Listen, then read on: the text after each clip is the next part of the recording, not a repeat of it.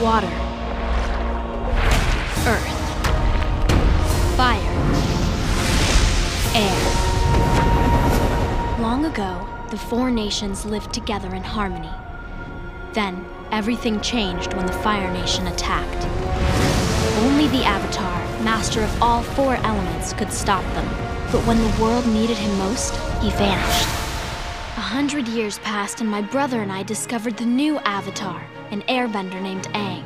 And although his airbending skills are great, he has a lot to learn before he's ready to save anyone. But I believe Aang can save the world.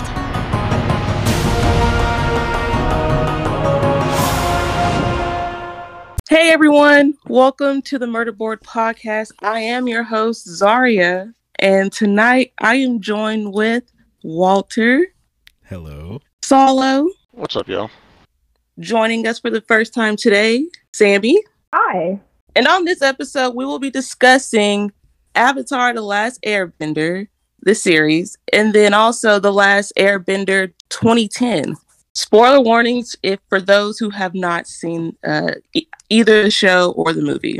All right, guys. Welcome back to the Murder Board Podcast. This is a bonus episode. I'm so excited to have you guys here. We've been talking about this episode literally for 2 years. I think the first time we brought it up. But Avatar: The Last Airbender.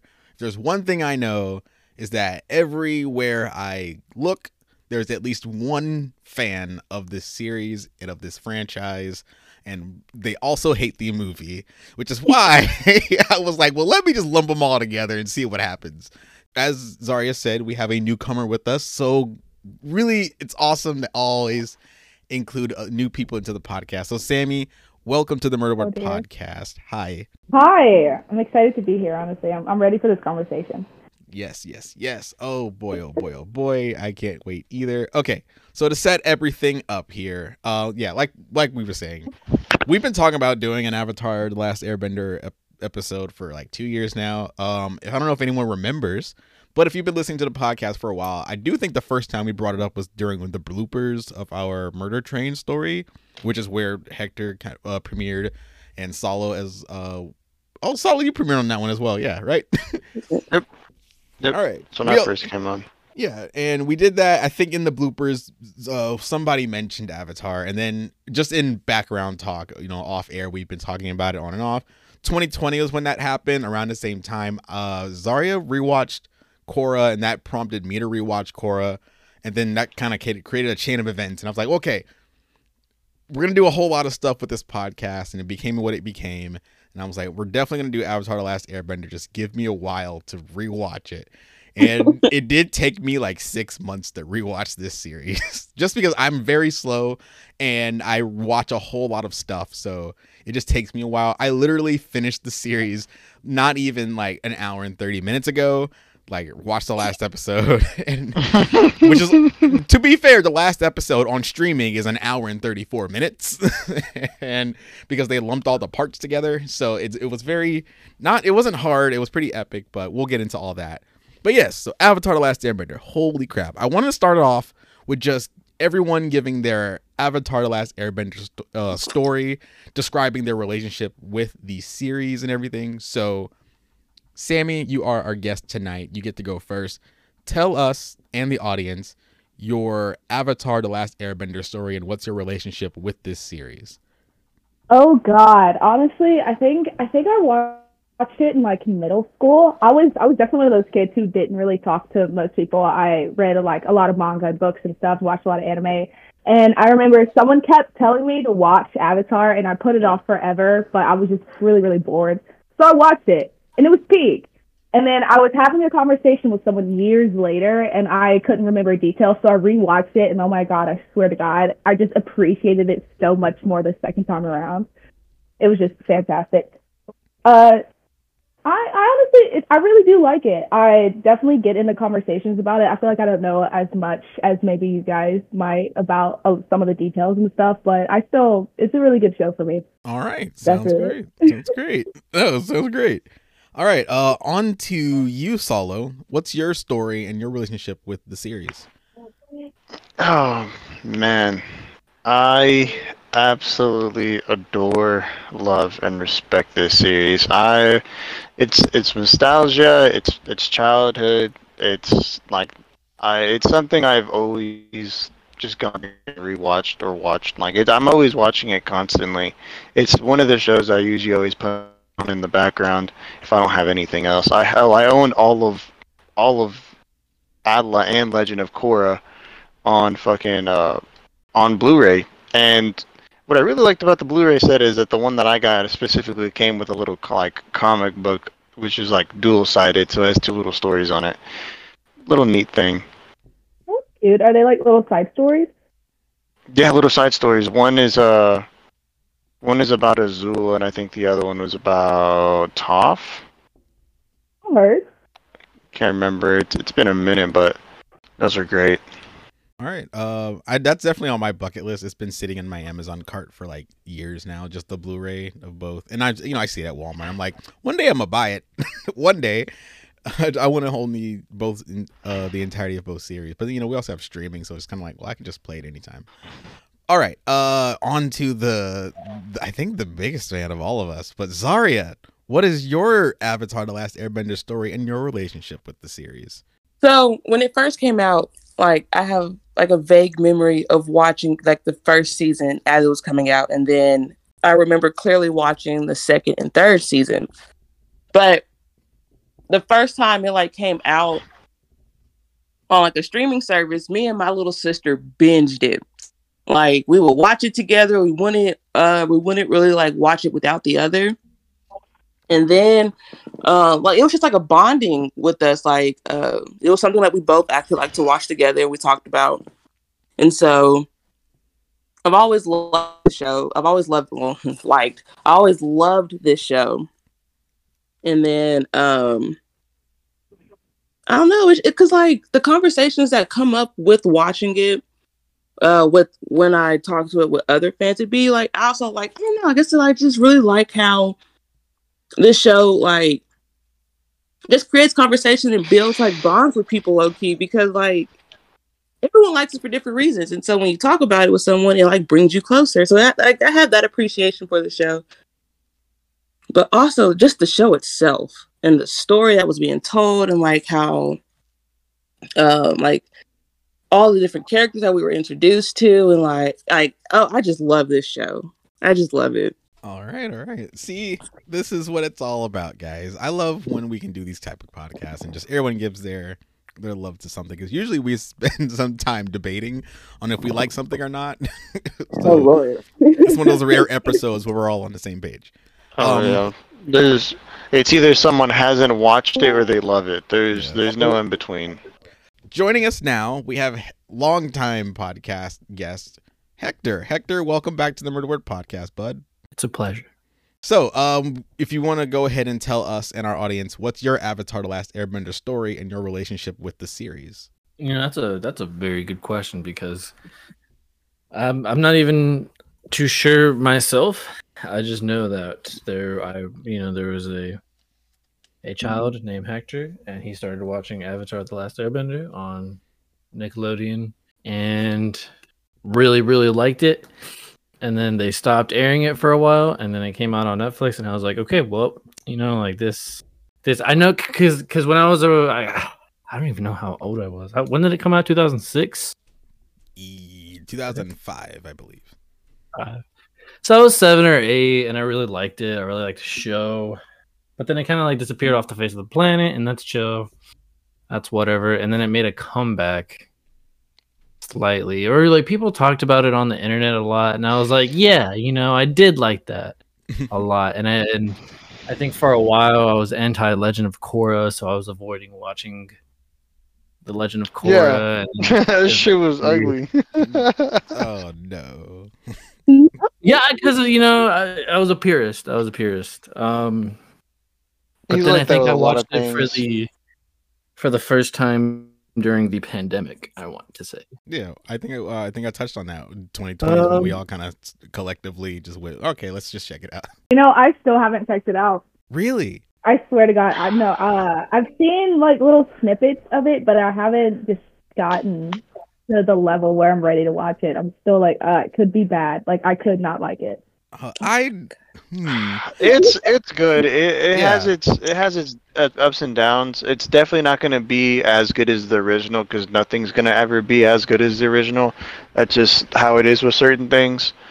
But it's still a really good sequel, and you get to see a lot more, or you get to see a good bit more of certain cast members that are surviving on after Aang's passing and the new, Avatar cycle.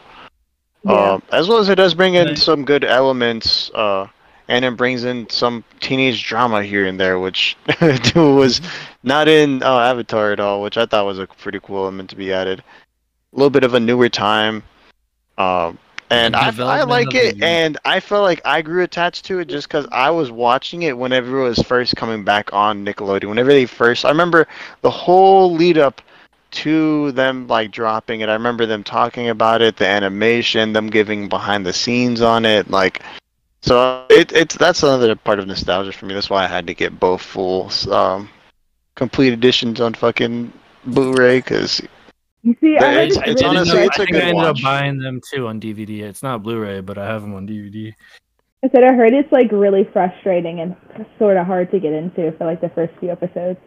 Okay, I'll give in. I guess I'll go ahead and give my hot take for the night. I think I prefer, after watching Avatar: The Last Airbender, and I rewatched Korra recently enough, like a couple years ago. I think Avatar, like you were saying, Solo, nothing can beat the original.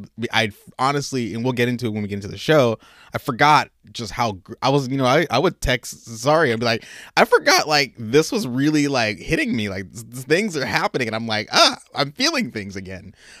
But, being the adult that I am, and you guys know me, I think I prefer Korra, or I relate to Korra a little bit more than I do. It's because there's teen drama in it.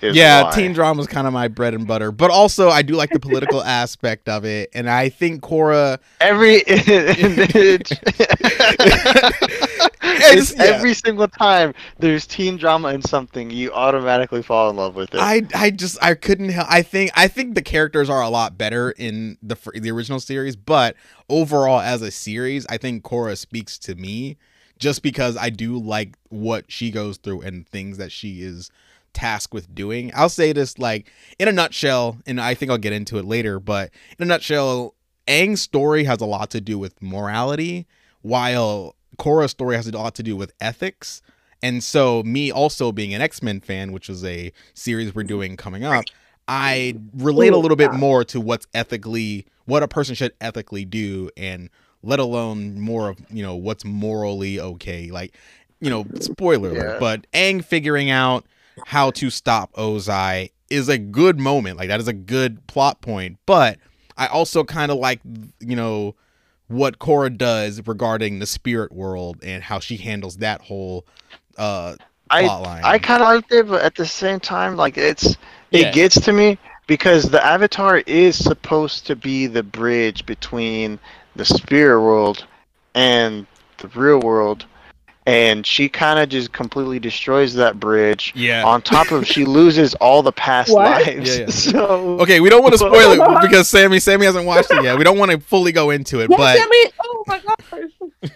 Wow. Yeah. Well, I mean, the show is fucking 8 years old at this point. So. Sammy, go watch it. Just go watch it. Just Sammy. go. I recommend Korra. Stop listening to other people's opinions and go watch it. That's about it. Once you get past like the first half of season 1, you're pretty good. Like, I think season 2 and like my favorite. I think it just gets better from like it's the beginning part is a little bit slow and it's a little bit frustrating, but it's because it's so jarring.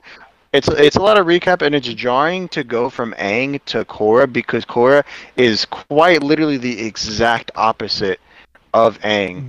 Completely calm, collected, fucking monk-like. She is very headstrong, prideful, and head first onto everything. She's and like it's shown that way from since she was a baby.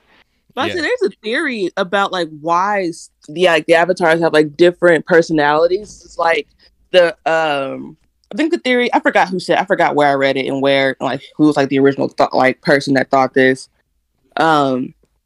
But the theory had said that the Avatar's personality is what the past Avatar was lacking.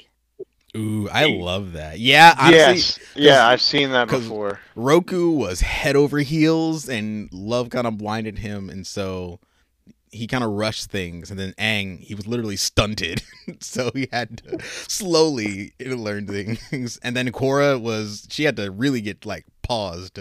She had to really learn how to sit her ass down. So yeah, I love that. Yeah. All right, let's move on here. I want to give my little quick Avatar story, and then I want to get into some of the fun stuff, which is our favorite things about the show.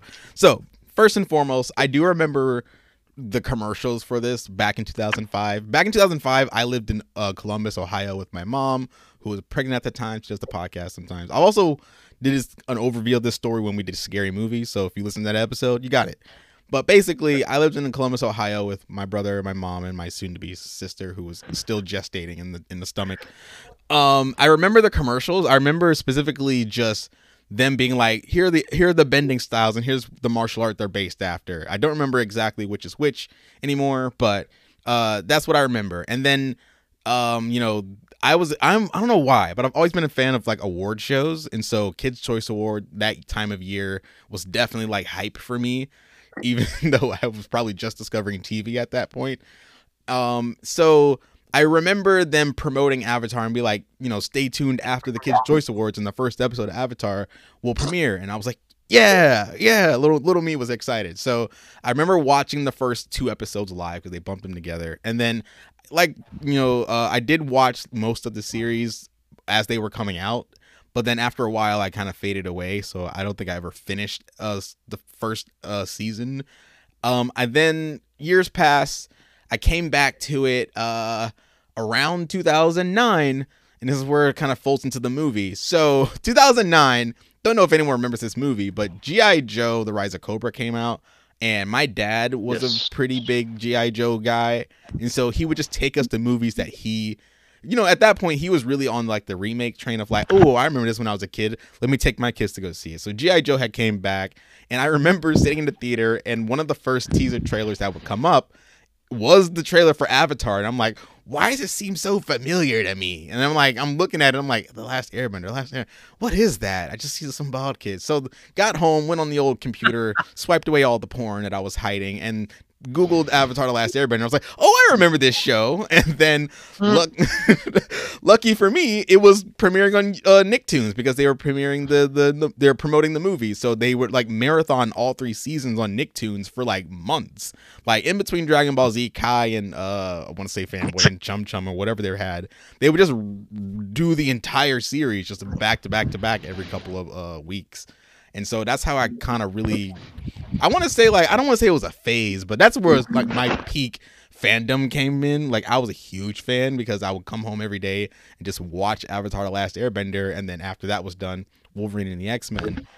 And so it got to the point where it led up to, because I also remember, again, Kids' Choice Awards, but so the teaser trailer was when G.I. Joe came out. About a year later, a couple months before the movie, 2010, 2010, I remember that the Kids' Choice Awards were back on, and so they did a twofer. They like, stay tuned and you'll watch the official trailer for The Last Airbender, and the new show Victorious is premiering. And I was like, oh cool, I get Avatar and a musical. I'm living my best life right now as a child. And you damn well know that I was there watching both of those things. And I remember watching the official trailer, and I was like, cool. And then I did start getting online at this point. I do remember I was heavy into YouTube, and people were like, M. Night Shyamalan, blah, blah, blah, blah. And I'm like, who is this M. Night Shyamalan guy? And people were just making fun of him and like, he's never going to be a great filmmaker ever again. And I'm like, okay, well, that's not nice. And I wouldn't really fall in love with M. Night Shyamalan until years later. So I'll get to that when I try and defend the movie. But I can't defend the movie, but I'm gonna try and defend M. Night Shyamalan, I should say, not the movie. But so yeah, that's kind of my fandom for this show was really enfolded with my hype of the movie. And 2010 was a great year for movies, in my opinion. I mean, the remake, it was a lot of remakes, but You got A Nightmare on Elm I Street. feel like we've been stuck in a remake era for like the last 10 years. Yeah, but 2010 was good because you also got Karate Kid that year. I went to theaters to see that, and then I went to see it theaters see The Last Airbender, and then I went to go see also last thing, and then I'll move on. But so I dragged my entire family to go see The Last Airbender the weekend it came out. And my parents hated it. They were like, "This is the worst thing ever," and that was a huge thing. So, yeah, that's my unfolding in my relationship with Avatar: Last Airbender. Like I said at the top of the podcast, this was my first time rewatching this series as an adult, and I have a lot of new perspectives about it. But I've talked for way too long, so I want to go back to you guys. Let's talk about our favorite aspects of the series. Going back to you, Sammy, I want you to give our audience here, what is your favorite bending style? Oh, God. So growing up, I actually used to really, really, really want to waterbend, but now earthbending, honestly, is probably my favorite. I feel like that's the coolest because, like, we've noticed that, like, there's always sub-bending, like, for any main branch, and just the thought that you could potentially, like, learn to, like, bend trees and, like, plants and stuff like that is really, really cool to me. Oh, yeah. It's, like, my favorite one, honestly. Solo, favorite bending style? Man, that is such a hard one to put down. For me, it would either have to be fire is my second choice, but I think my first choice would be airbending. Because I'm not going to say who, but in Legend of Korra, there is a character that they learned that a certain monk in the past, which is one thing I really liked about Korra, is Korra delves a lot into the past and the past avatars and how it all first started. So that's one thing I really do appreciate about Korra, is that it gives a lot of backstory added onto. But one of the monks was shown to that they were able to fly, and once a motherfucker lets go of all the earthly attachments and they can fly, bro, it's over with. Yes. Love that. Not glide, fly. That is definitely my favorite season of Korra as well. Insane. But to let go of all earthly attachments? Ooh, that's because the moment this person was able to was whenever the last person that they truly loved passed. And in that moment is whenever they were able to fly away. And I was like, damn! Yeah, you hear that? That's crazy. You don't need to think happy thoughts. All right, Zarya. For the longest, it was water, but now it's fire. And Y'all just trying to bloodbend. Yeah. Honestly, yeah. I really want to bloodbend. That's why I like water. See? That's why I like it. Cool. But now I like fire more because of the lightning. Ooh. Lightning's dangerous. Hey, don't forget combustion, man, too. No, Sparky, boom, boom, man. I used to think he was cool. And then he blows himself up. He got thwarted by a fucking pebble. What was his alternative name? What was his alternative name? It was. Did he have one? Sparky, boom, boom, man. Sparky, boom. Yeah. Oh man. Yeah. Okay, so that was Zarya. Hector, favorite bending style. So, in recent times, it's been fire, just because it's towards the end of Avatar: The Last Airbender. It just kind of makes you fall in love with fire. The whole interaction with Zuko and Aang. It's a beautiful interaction with the dragon. Yes. Right. That makes me fall in love with fire. But at the same time, water bending is so cool, because then that's also ice bending, snow bending, weather bending, swamp bending, and the water, and that's life bending, because most things that are alive are like made out of water, right? Actually, swamp bending is earth. Is swamp bending earth bending? Swamp bending is earth. They were using water though. It can't be because They're referred to cousins, aren't they? They like call each other cousins. Wait. It's like in between it. Swamp but bending, that's still water bending because it's all water. Yeah, Yeah, I using could have water sworn they were in the using vine. water at some point, like because they were You're helping the bending the water in submarine. It's the all vine. water. That's why the dude with the vines is able to bend it because it's all vines. It's They all water. contain water inside of it. It's Yeah, plant it's the same bending. concept. It's the same concept as blood bending, but with plants. Mm-mm-mm. All right. So I think that's everyone. We're gonna go in reverse here. So Hector, favorite character or characters? Just whoever pops into your mind. Obviously, Momo, Appa. Probably Appa first. I have an Appa plushie. Yes. Listen, when I started making my own money, Appa plushie was one of the top things that I wanted to buy. I was like, and an Appa onesie. I was like, first I'm getting my onesie, my Appa onesie, and I'm getting my Appa plushie. I mean, Aang was the one I was relating to the entire time I was a kid. All right. But I think Zuko is just a beautiful, beautiful art. All right. All right. Zarya, favorite character or characters? my favorite character is Zulu. Yes. Ooh, that's a fire pick. I love how you just that's it. Yep. Sorry, I'm seeing more into your head. Trying to blood bend the Zula, your favorite character. All hail the Fire Lords. I need to watch out for you. All right, Solo, favorite character or characters? Zuko, hands down. Man, easy in your little. As you can profile also see in my Yeah. my Discord pic. That's right. Can I change my answer to Cabbage Man? picture. Cabbage Man. Oh, no, that's mine. He was my favorite character, honestly. All right, so we're moving to Cabbage Man Sammy. is Sammy, you're picking the Cabbage Man. The cabbage dude. The cabbage dude is honestly my favorite. I'm so serious. Like his little, like every single time, all he wanted to do was fry his little cabbages. Yeah. No matter where he traveled, they just like somehow they were always there Bro to does ruin his not day, and ever get a rest. he still consistently tried to sell his cabbages. Yes. Tell me he's not the best character.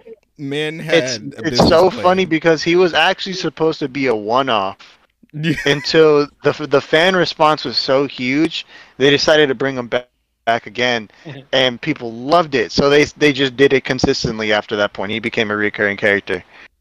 And Yeah, he's more my favorite. tease for the Legend of Korra. You get to see what happens with all that hard work he did with those cabbages. It pays Oh, off. It pays off. Work, man. He was claiming all the insurance claims he did for the cabbage. Yes. I just love how everywhere he went, he just always had a new cart of cabbages. It's like, where is he? Dude, y'all know he like I need to spent add his on to my money answer. to get a new cart or like to get it fixed or something, you know. Like spent that time to like cultivate those cabbages and then went out to sell them, and every single time his cart was destroyed by that little ragtag group of miscreants. That man has an iron will, like no other. The way I would have given up, like immediately. I think anyone would have given up. Every single city this man tried to go to, his plans always got thwarted. Yes, man. You said you wanted to add to your Yeah. Yeah, go ahead. Funny enough, it would have to also be Zuko's uncle, Aro, because Aro is such an amazing and beautiful character. Him and Zuko's parallel and the duality with them, the dynamic duo is so amazing, and it's part of the reason too why I love Book of Earth like so much, dude. It's my favorite season, my favorite book, and there's so much that goes into it, and I can go into it more whenever we start discussing about that. But and it's because of that season it shows you like Zuko's true colors, and he is a good, honorable person. He was just on the wrong side of the war. Indeed. Oh, we're gonna talk all about it, man. All right. As for me, it's very tough with this series to pick a favorite character. Because everyone goes through such a good character arc. Like, I was the most surprised rewatching it how much Sokka gets a lot of character work in each season. Like, he develops through him and Katara. But if I were to pick a favorite character, man, I don't. It just depends on like who I related to the most. I can't say I related to Aang as much. I see Zuko's story arc a lot, but it's very hard for me. I don't think I can. Haru, maybe? I don't know. Haru gets a great comeback. I texted Zarya. I'm like, Haru in this goatee. There's a rock slide happening somewhere because like, where did this man come from? But if I had to be like serious, I would say like my favorite character would probably be Toph. I think Toph had me. Yes. Yeah, I think Toph I would is have to go with Toph as far as Toph his is a great character. original because with this original cast of characters, I think Toph, Iroh, and I would put Azula up there as well as like my top 3. But also honorable mention, shout out to Princess Yue. I really like Princess Yue. Just her and her whole entire story is like, that is a proverb somewhere that they just adapted, and I love it. Because you mean to tell me she was born just to become a fish? And I love that for some reason. Yeah. I love that. I want that as like a testament somewhere. Like, I need that in stone just to The hang up. moon spirit is a beautiful lady that rules the sky. Right. Oh, man. My first With girlfriend love turned into and the moon. compassion. That's rough, buddy. Honestly, I don't know what I would do if I was in that situation where like my first partner turned into the fucking moon. Right. I think I'd just give up. I also love the fact that like after he grieves her and everything, and she's like, whenever the moon's in the sky and he's trying to like, he gets a crush or something, or he meets up with Suki, he looks up at the sky and it's like, I hope she's not watching me. But yeah, I would have to go with that. Yeah, Zuko's great as well. Like, Zuko goes through a good character arc. But I would probably have to go with those 3. Okay. Let's see here, because I want to speed us along so we can get to the questions and take our first break. But here I won't go in order. We'll just yell out. So yell out your favorites. But does anyone have a favorite moment? What is the moment that comes to mind to you when you think Avatar: The Last Airbender? Well, I wouldn't say it's my favorite moment, but a moment that always makes me laugh is Sokka on cactus juice in the desert. That is one of the greatest. Yeah. When they have to suck the frozen toad. Yes. So funny. Also, when Zuko is gonna go like talk to Sokka, but Sokka's ready for Suki. Yes. That whole moment. Oh, he walks in on him. Because He's you like, see hello. But also, you see Suki walking in, but then she sees Zuko and right turns her. afterwards. He walks out and you see her try to walk in and they're like, oh, they bump into each other. It's all, dude, that's such a good, yes. That whole interaction. All right. Funniest moments to me. Anyone else? Sammy, Hector, did you guys say anything? Maybe Aang's anger when Appa gets taken. Ooh. Like that, just that pure rage that comes from such a goofy character was really just striking to me. Yes, do not muzzle Appa. That is a rule. That is a law. Oh, yeah. Could you repeat the question? Yeah. Just your favorite moment from the show. Like, what comes to mind when you think? I really like when Iroh starts spitting his wisdom. Like Which when time? he is with Aang. Yeah, which time, bro? Oh, okay. I know what you're talking about. In the tunnel when they're Yeah. getting He's to the Crystal City. I don't know what he says specifically, but it's that time when they're, they're like going through the tunnel, and he's like, though you can't see in the dark, if you just keep going through, there's always light at the end of the tunnel or whatever. Something like that. Yeah, it's beautiful. They break through to the ancient Crystal City. Yeah. All right. Okay, I have one last question. I guess. Sorry, I didn't get to add. Oh yeah, go ahead. Go ahead. Oh, my favorite is Tales from Ba Sing Se. Ooh. I think that whole episode, because one, Iroh's part specifically, I don't think there's any type of media that will get me to consistently cry as much as that specific part in that whole series does. Dude, that shit gets to me almost every single fucking time. Yeah. And I am one to stay solid through almost fucking anything, but that shit hits every single time. Me too, dude. There are two moments that made my eyes water to the brim, and that was definitely Iroh's part in Tales of Ba Sing Se. And then in season 3, I texted Zarya this earlier too, when Zuko and Iroh reunite and Zuko apologizes. I'm like, dude. When he reunites with Iroh, yes, and he was like, I was never mad, just disappointed. And he's like, I'm so happy you found your way. I'm like, my chest, I'm gonna have a heart attack. I can't do this. I've been living too dark. Gives me goosebumps thinking about it. Oh man. Also, I want to say, there was one part. Oh, okay. I'll say it's not necessarily a moment, but when, okay, how am I setting this up? When Katara fights Zuko, I don't know if that counts as a moment because it's kind of a sequence, but I do love the first, end of season 1, the first battle Katara has with Zuko. I really enjoyed that entire fight between them because Katara has come so far, and her to match Zuko and ice him twice to the point where he has to pretty much do dirty, play dirty. I really like that fight. That sticks in my mind. Okay. So last question, and then we're going to go ahead and take our first break, and then we're going to get to the trivia questions because I am really excited to see what Zarya has picked up for us.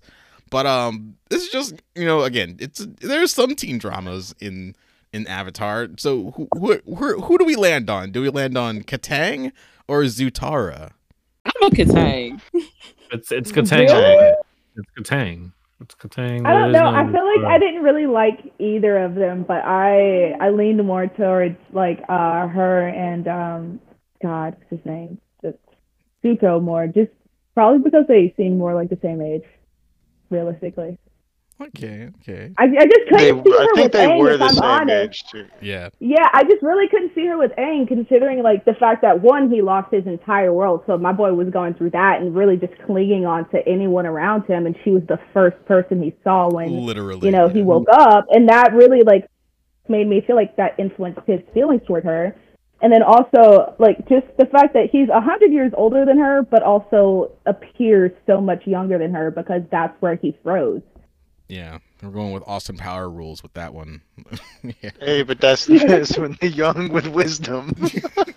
But honestly, I didn't even like Zuko and May. What'd you say, Zarya? I'm sorry. Hey, I mean, I said, to be honest, I don't even like Zuko with May. I don't even like that pairing because I don't like May. No. I don't like that at all either. I gotta say, I love them. That whole episode where we follow Zuko and Azula and that whole group on that vacation island. That whole episode, I was like, I'm living for this. I need this to be a series like that of itself. I wanted to see Zuko flirt with another girl. Anybody else, honestly, a passing maid or something. I don't know. He could have had a short thing. The two old ladies that were following Azula around, yeah.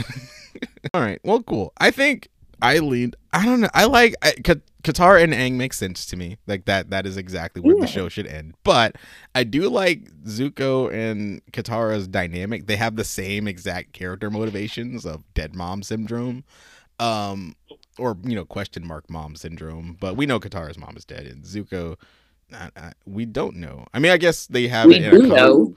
Okay. Yeah, in the comics, but not. Yeah. Anyway, I don't know. I really liked Zuko and Katara together, but in my mind, I'm gonna say this, and this might upset people, but I don't care. It's my podcast. In my mind, I like to believe that Aang and Katara are meant to be, but when they got to their early 20s before Aang and Katara officially got married, I like to believe that there was probably a year or two where they were a polyamorous relationship. They all three just decided to get together secretly, and that's where I lean on it. And then they just realized, okay, Zuko may need to go off. But I like to believe they all got together at some point. You think they all hooked up? Yep, that's my. I don't know.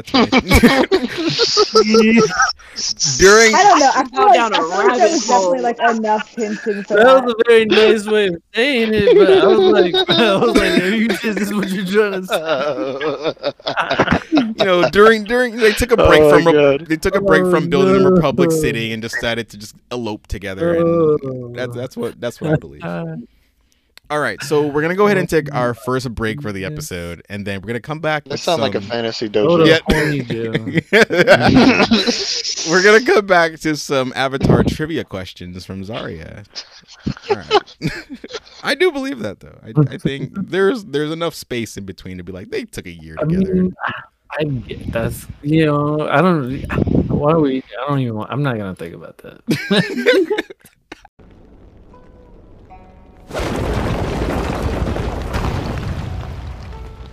So, Top thinks you give pretty good advice. And great tea. The key to both is proper aging. What's on your mind? Well, I met with this guru who was supposed to help me master the Avatar state and control this great power. But to do it, I had to let go of someone I love. And I just couldn't. Perfection and power are overrated. I think you are very wise to choose happiness and love. What happens if we can't save everyone and beat Azula? Without the Avatar state, what if I'm not powerful enough? I don't know the answer.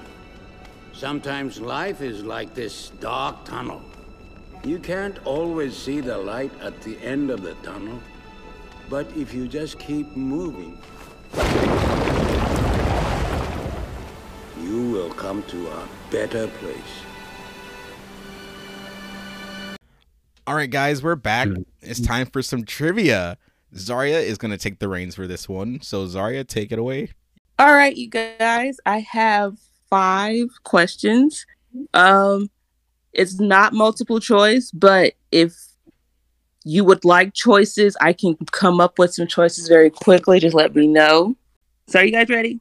Yeah. Hold on. So do we all want to go one by one with answering, or do we want to just yell it out?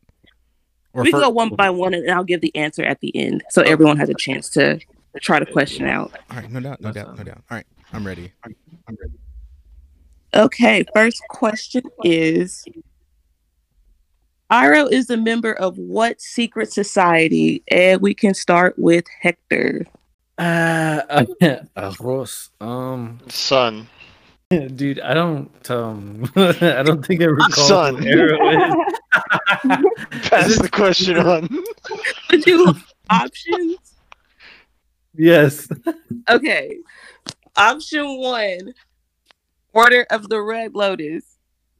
Option 2, Order of the Purple Lotus. Option 3, Order of the White Lotus. Wait, okay, so it's not strictly Avatar: The Last Airbender. We're including the Legend of Korra into this. It was introduced in Last Airbender.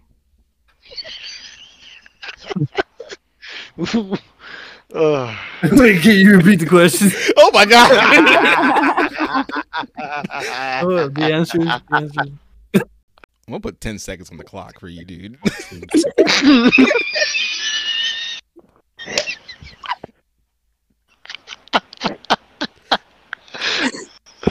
You got 5 seconds. I'm gonna say the White Lotus. Yeah. Okay. Solo. The White Lotus. Walter. Order of the White Lotus. And Sammy. It's the Order of the White Lotus. Let's go. Everyone got that one. Did we, Hector? Did you? I was You honestly know, I was really. I don't know who that is. Bro, what? Who's Arrow? Iroh. She meant Iroh. That's what. Dude, what? This whole time I was thinking of Arrow. What did I, it, see, I see the problem now. I see the problem now. Okay. I see the problem. Miscommunication. what I did was you I was hear? I was thinking like Arrow, like for some reason, like Arrow, like ARO. And I even looked it up. I was like, what? Hey, no cheating. That's it right now, dude. I'm not even joking. All I was right. like, dude, how do I was like, who? I've never all this time. So I've I'm watched it, upset, and but for a I've different not. reason now.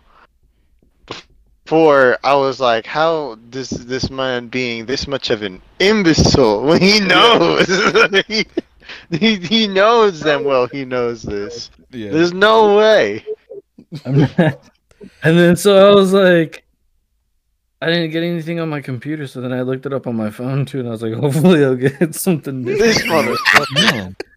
I just saw the picture. He spelled it ARO8. It was trying to, and it brought up results for the ecosystem of automobiles. and That's why I was like, man. he's about to search the Avatar Reddit for this one. Okay, go ahead. Next question. Next question is: before Aang, what was the traditional age the Avatar was informed that they were the Avatar? Ooh, that's a good one. Do we go in the same order? Do you want to go in the same order? I feel like Okay, I'm gonna say 16. okay, yeah. Let's just all give an answer if you have one, because it'll probably go a little faster. Oh, my bad. No, not a shade to you. No shade. I'm sorry. I'm just like as response times. But yeah, okay. So, oh man, that's a good question. Anybody else want to answer before I give mine? Wasn't it like 16? Okay, I feel like it was 16. Like they were normally told at 16. I'm gonna say 18. Interesting choice. I think I have this whole show, like scene per scene, engraved in my brain. Did everyone answer that wants to answer? Oh wait, I'm gonna change. No wait, never mind. No.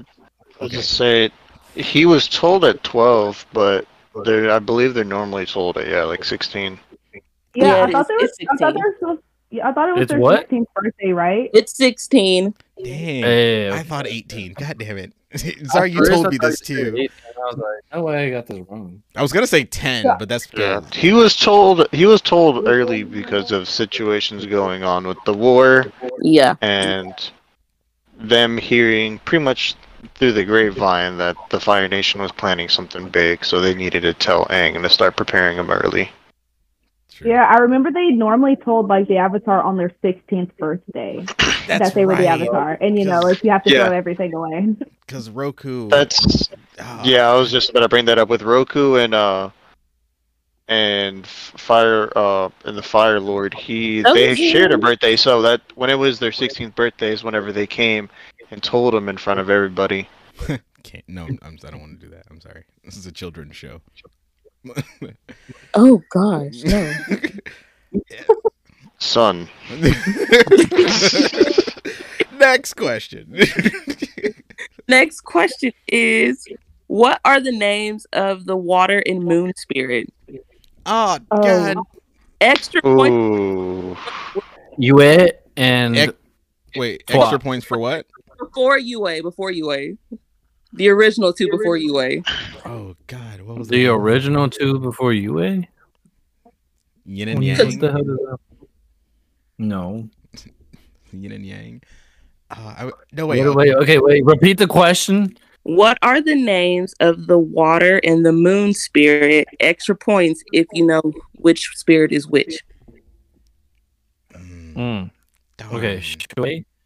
I just- Shui is water. Yue is moon. Wasn't Shui I know the this because moon, I know and then Mandarin. La was no, water? no. I know the I thought Shui was the moon. All right. technically pronounced Yue. Did everyone answer that wanted to answer? 2 was the moon, and La was the ocean. So yeah, going on to what her Yeah, answer yeah. was. Yeah, that's what it was. Wow, Yes, Sammy and Solo are correct. why did I suck Hey. at this? I just said the fish Wait, part Hector was is my favorite. partially correct. Hector is partially correct because Yue did end up becoming the moon spirit. The first So thing that popped up for me was Ma, and I was like, "What does Ma mean?" Like, Ma, and then I realized I was wrong. So sorry. I couldn't remember what it. It was taking me a minute to remember what the moon spirit's original name was, because I was remembering that La was the ocean spirit, but I could not remember what the original moon I spirit's always name was. associated push and pull. Fighting. Yeah, I just I know know, they 'cause they- both look like yin and yang. Mm-hmm. Mm-hmm. All right. Which air temple is Aang from? Ooh. The Northern Air Temple. I guess it's northern. Northern. Not the Western. That's why I fucked your airbender. Wait, what's West side. No, I'm just kidding. I thought he was. Was he the northern tribe or the southern tribe? Well, the tribes are the water. Well, yeah. I mean, Yeah. yeah. Temple. Sorry, my bad. Okay. Wait, what is your answer, Sammy? I thought he was southern. Yeah, Southern Air I wanted to say Or Eastern, but I believe he's from the Southern. I guess it's Got north. it. Okay, I'm gonna Walter say said Southern. it is the Southern Air God! Temple. God damn it. Weren't they All right, at the so- Southern Air Temple in season 3? Is that not? No. I can't. Eastern. No, I think it Hold was on, the before Eastern Air y'all go- Temple that they went before to. y'all go- Visit the Eastern Air Temple. That's why I was mixing it. Go. What I were you named saying? y'all my go into Wi-Fi the other the air Western Air temples- Temple. Oh, okay. Sorry. Go ahead, Zarya. But to say before y'all get any deeper into the air temples, in what order did the gang visit the air temples? Dang. Okay. Oh. Okay. Well, obviously, Southern was first because that's where Aang has his freak out. Southern, Eastern, Northern, basically. Southern. I'm gonna say. Wait, are there only 3 of them? Or are there 4? There's 4. Okay, so The I'm Western. gonna say Southern, Western, Eastern, Northern. Okay, Yeah. I'm gonna say that. you gonna say that too? Uh-huh. If I don't get this Alright. right, I'm logging off. Yeah, I'm gonna say that as well. Okay, and Solid. Oh. I want to say that's what it is, but I'm gonna flip Western and Eastern. So Western, was it Western first, and then Eastern, then Northern is last. Southern being first. Unfortunately, no one got it right. Damn. How dare you? It's Southern, I then woke up Northern, and then oh god. Eastern, then Western. Because Southern and Northern they visit those in the first season. Then Aang goes to the That's Eastern right. temple Northern was in the one second. that was getting. Yeah, Northern was the one that was getting fucked up. That Aang And was then the getting mad last about. season, they Yeah. went to the Oh, Western. yeah, They went yeah. to the Western Air Temple. Western Temple was the fucking last one. Oh man, wow! I did not pay attention. All right. That is it for the trivia, you guys. They really actually did pretty well. No, I didn't know. Well, I didn't. I got one question right. Hey, you got a question right. Temples was But that's you a hard weren't one. like to far remember. off. At least you weren't like Yeah. out there. I You could were see it. relatively close. Yeah. All right. Thank you, Zarya, for that wonderful trivia. I love that. I'm gonna have you do trivia more actually, but you gotta really look at some. It just depends on what we do on the show. It's normally horror movies. All right. With that being said, let's take our second break, and then I'm going to talk about, or we're going to talk about the series. We're finally to the bulk of the podcast. We're going to talk about all 3 books of Avatar: The Last Airbender. Long ago, the 4 nations lived together in harmony. Then, everything changed when the firebenders attacked. Only the Avatar, master of all 4 elements, could stop them. But when the world needed him most, he vanished. 100 years passed, and my brother and I discovered a new Avatar, an airbender named Aang. The problem problem is, this Avatar is still a kid, and although his airbending skills are great, he has a lot to learn before he's ready to save anyone. But I believe Aang can save the world.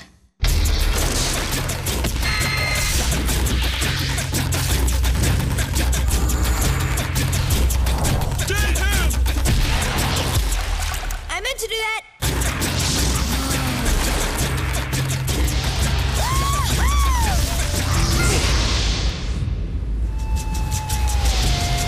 Avatar, The Last Airbender. All right, welcome back, everybody. Let's talk about Avatar: The Last Airbender. Here are just some general facts on the series, in case you have not seen it or don't know about it. Avatar: The Last Airbender ran from February 21st, 2005 to July 19th of 2008. It aired on Nickelodeon Network. Created by Michael Dante DiMartino and Brian Konietzko. The series features Zach Tyler Ensign as Aang, Mae Whitman as Katara, Jack DeSena as Sokka, Dante Bosco as Zuko, Michaela Jill Murphy as Toph, Gray Delisle as Azula, Mark Hamill as Firelord Ozai, Jenny Kwan as Suki, Olivia Hack as Ty Lee, Cricket Lee as May, James Garrett as Avatar Roku, Victor Bandit as Master Paku, Joanna Brady as Princess Yue, Clancy Brown as Long Fang, Crawford Wilson as Jet, Jason Isaac as Admiral Zhao, Ron Perlman as Firelord Sozin, and Will Wheaton. He's in here somewhere. Don't know what character he plays, but if you know the movie Stand By Me, he's the skinny kid that's not River Phoenix or the other actors in that one, but he's apparently in here somewhere. But yeah, he's somewhere in here. I just couldn't find his character name. And then we have James C as the cabbage merchant, and then D. Bradley Baker as Appa. And the plot goes as such: the world is divided into 4 nations: the Water Tribe, the Earth Kingdom, the Fire Nation, and the Air Nomads, each represented by a natural element for which the nation is named. Benders have the ability to control and manipulate the elements from their nation. Only the Avatar is the master of all 4 elements.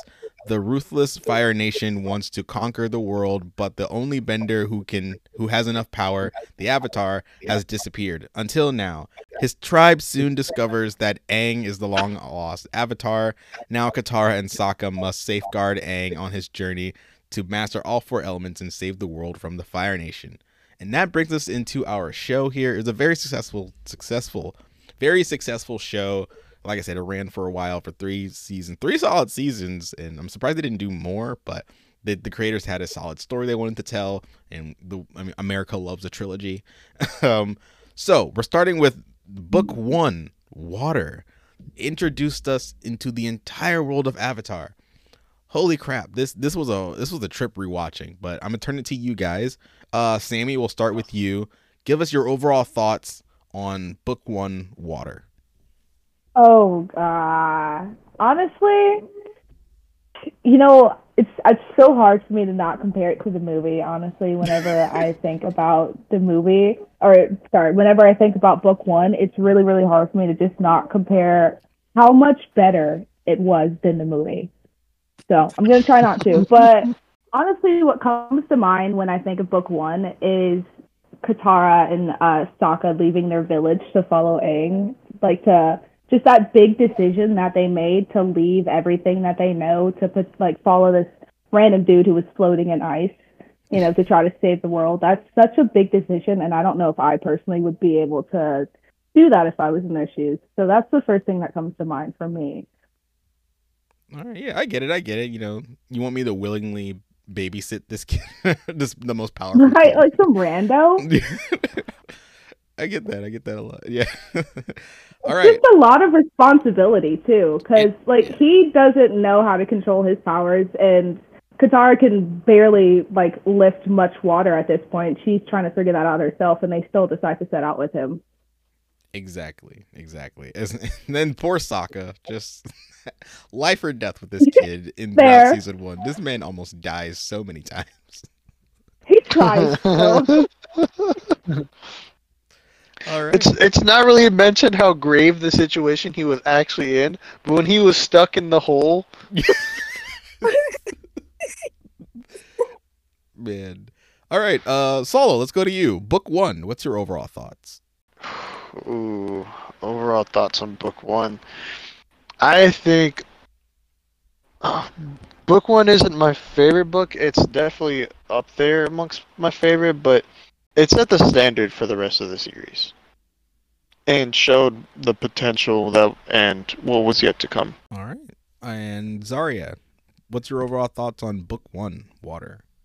It's a really good setup. Like Solo said, it's a really good setup for like the rest of the series. It's a great opener.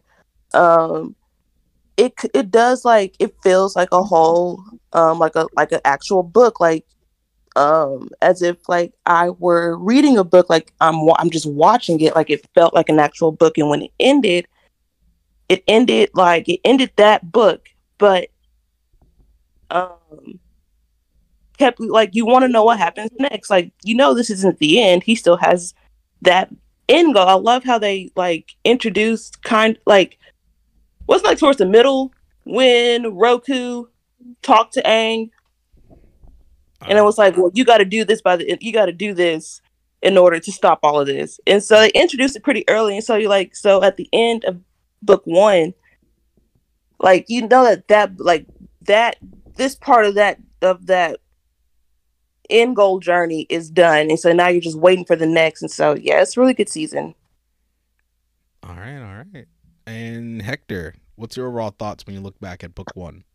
I think Salo made a pretty good point. It sets up expectations. It kind of shows what the potential of what could happen, what they're aiming for, what just light world building. But it does its job as an introductory towards what's gonna happen. Yeah. Book 1, man. This was the one that I was the most interested in rewatching because I remember the first episode like the back of my hand, and then I got to the second episode. I was like, oh, it's still going. Okay, they're not even. Like you were saying, Sammy, it kind of does remind you of like, oh wow, the movie just kind of really breezed by a lot of important stuff. It makes me so angry. I'm like in a comical, like just I'm so mad about the movie, but they tried. I'm sure. like Gran is such a sweet little presence in the first like couple episodes, and then you get to the movie, she has 3 minutes of screen time, and she is giving exposition. They didn't even put barely a thought in the wind. Yeah, they didn't even put makeup on her. They were like, she's white enough, she's fine. God, and then like Katara's breakthroughs with like her bending, the way they completely skim over that and how dedicated she really is to it. Yeah, it just angers me so much.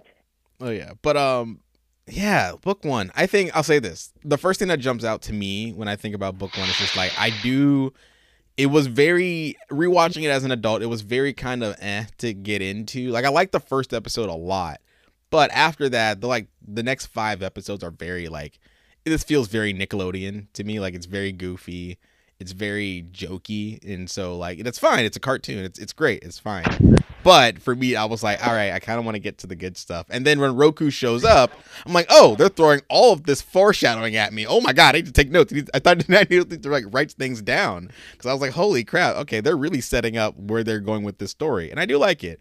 Another thing that jumped out to me is that Zuko, I really like Zuko in the first half, in the first season. Like he's really, I know he's evil, but like he's really interesting.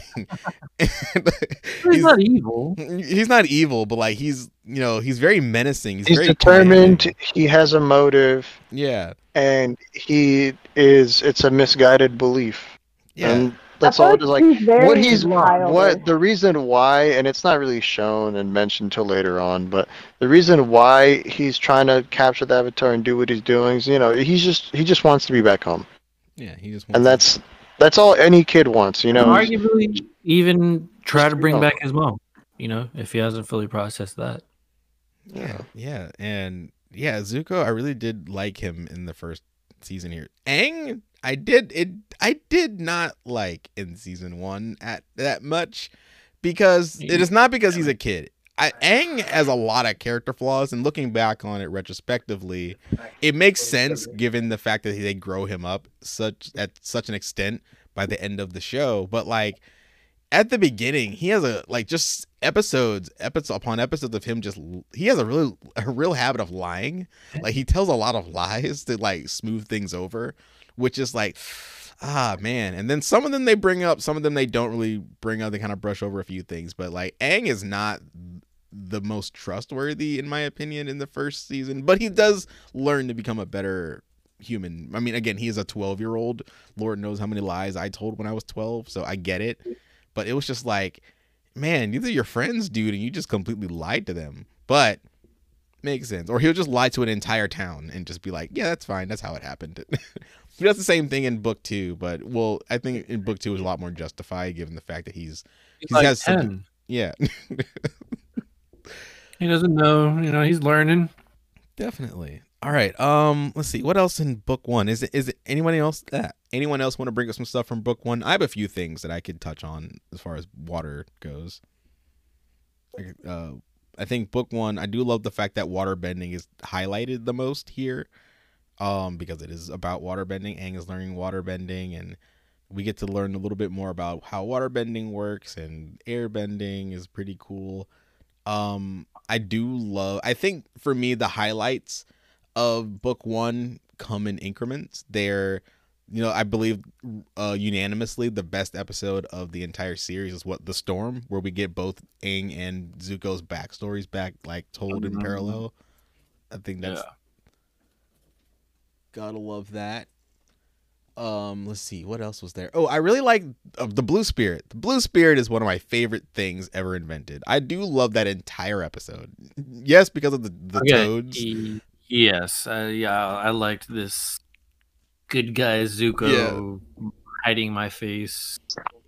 So I'm not Zuko and I'm someone else. But I'm not. But I'm someone else. I didn't really think Zuko was like the good guy. He kind of seemed like just the anti-hero, kind of, because like at the end of the day he's only capturing Aang so that way he can capture Aang. I mean, he's only like helping Aang so he can capture Aang. Yeah, like I was like, right, so it's the less good guy and more like anti-villain. Yeah, he definitely did a good thing, but for a very childish and selfish reason.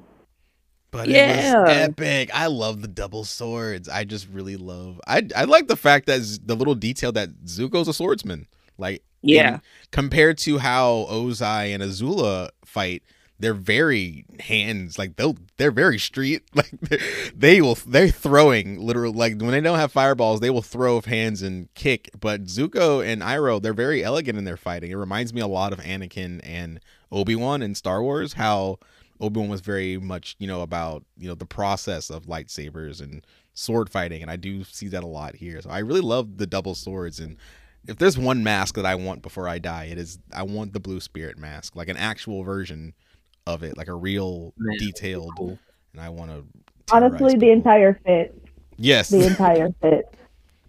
Yeah, which I'll preview now. I think that is the Blue Spirit section of the movie is probably the best part of the movie. Because without anyone talking, it works pretty well. All right, there is no movie in Bossing Say. We haven't made it there yet, but gotcha. Ooh, speaking of the Earth thing, go ahead. No, but the Siege of the North was a really great part. The Siege of the North.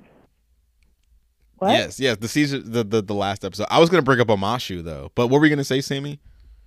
Oh, I was just saying, I like how it honestly seems to get progressively more dark as the season goes on. Like, it starts off with him seeming to set off on a lighthearted journey to him, like, discovering how to use his powers and stuff. And then it ends with, there being a siege of an entire, like, land of people, and then a princess dying to save the people. And they're like, this is actually probably not as lighthearted as it seems. Yeah, it does take a definite turn. Oh, but yeah, I was going to bring up, we got one of the best characters ever invented, Boomy, Aang's best friend.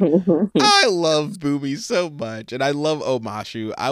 I'm very terrified of heights, so me imagining me in this world is like, I hope I'm an airbender because I do not like falling, but take me to Amashu. I'm gonna slide down some of those buildings. Like that was pretty, and probably run into the cabbage merchant. But I liked it a lot. Do you think you'd buy some cabbages from him? Just like slipping on a cabbage. Only if they're quality cabbages. Juicy. It must be. He keeps trying to sell them. And he has the money to replace that cart like 5 times, so they must be quality cabbages. Those cabbages are made of vibranium. Luxurious cabbages. Yeah. Vibranium cabbages. That's what they are. Imagine he just repurposes the cabbages every single time. Just dust them off. I guess that would. We should launch an investigation on that, actually. All right. Let's see. What else can we bring up in in water before we move on to Earth? There's something else I wanted to bring up. Tunnel. Is that in book 1? Yeah. Isn't it the Tunnel of the Lovers or something like that? Is that in book 1? Cave of the Lovers. It's something. No, that is. It's like 2 episodes. No, it's in book 2. I thought that was in book 2. Yeah, I believe that is book 2.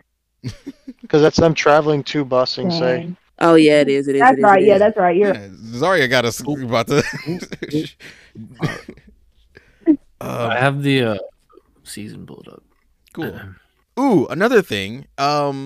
We learn a lot about how fire bending and water bending works. Fire draws their power from the sun, and water bending comes from the moon. We talked about the spirits earlier, but I do like the fact that Iroh just gives like Zuko I don't play video games much, but you know how in video games you have like the person pop up and give you like a hint on how to like use an ability. Like Iroh gives like remember to use your chi. It can warm you in cold water, and so that's exactly what Zuko does as he's swimming away into this thing. Anything else you guys want to bring up? Because I have one last character I want to talk about because I hate this character with a passion. Just how dumb he is. He's the main. I would argue he is the main villain, and he is the dumbest villain we've had in this show. Zhao. Yes. Zhao. Hate Zhao with a passion. But he was moving them ranks. I'm happy about the fate he did. He got in Legend of Korra that we get to see. Yes, it was like the perfect, I guess, not ending for him, but. Oh, yeah. Okay. I remember. Is he in? Okay, we do see him again, I guess. But yeah, we do see him one more time. In the same state. Yeah. No change. But I hate Zhao. He is so. I found him the most annoying throughout, and not because like he's villain of his whole villain thing, but it's like, dude, you are. You had beef with a 16-year-old. Right. Like, I don't even know why he's trying to impress the Fire Lord. You're already at like the highest ranking right now. I mean, bags. You have literal like armies upon armies at your. The butt kissing could stop to Ozai. Like, you can stop. Dude literally tried to have a 16-year-old assassinated. Yes. Like, at the end of the day, banished or not, he's still the prince. But you had an assassination attempt on the prince. And even like bro was just weak, and he was mad he lost an Agni Kai. Man. And even when they're trying to capture the Avatar, like what is it that they go to that island and they have to like open the doors using firebending or whatever, and Roku's Island. Yeah, Roku's Island. Like Zhao is just the. I intercepted you. You thought I didn't catch onto your trick, and then gets pwned immediately after that entire interaction. I'm like, Zhao, you suck so bad, dude. He gets outsmarted so many times. And then like his whole entire thing about him being like, I found an ancient library that held an ancient scroll. All I have to do is murder a fish. That just kills me. I'm like, wow, this man's planned and hinged on the entire like homicide of a fish spirit. He balled for killing a spirit. Right. He is, especially with the Dragon of the West looking him dead in the eye, telling him, "You do some shit to that fish, and I'm opening fire on you."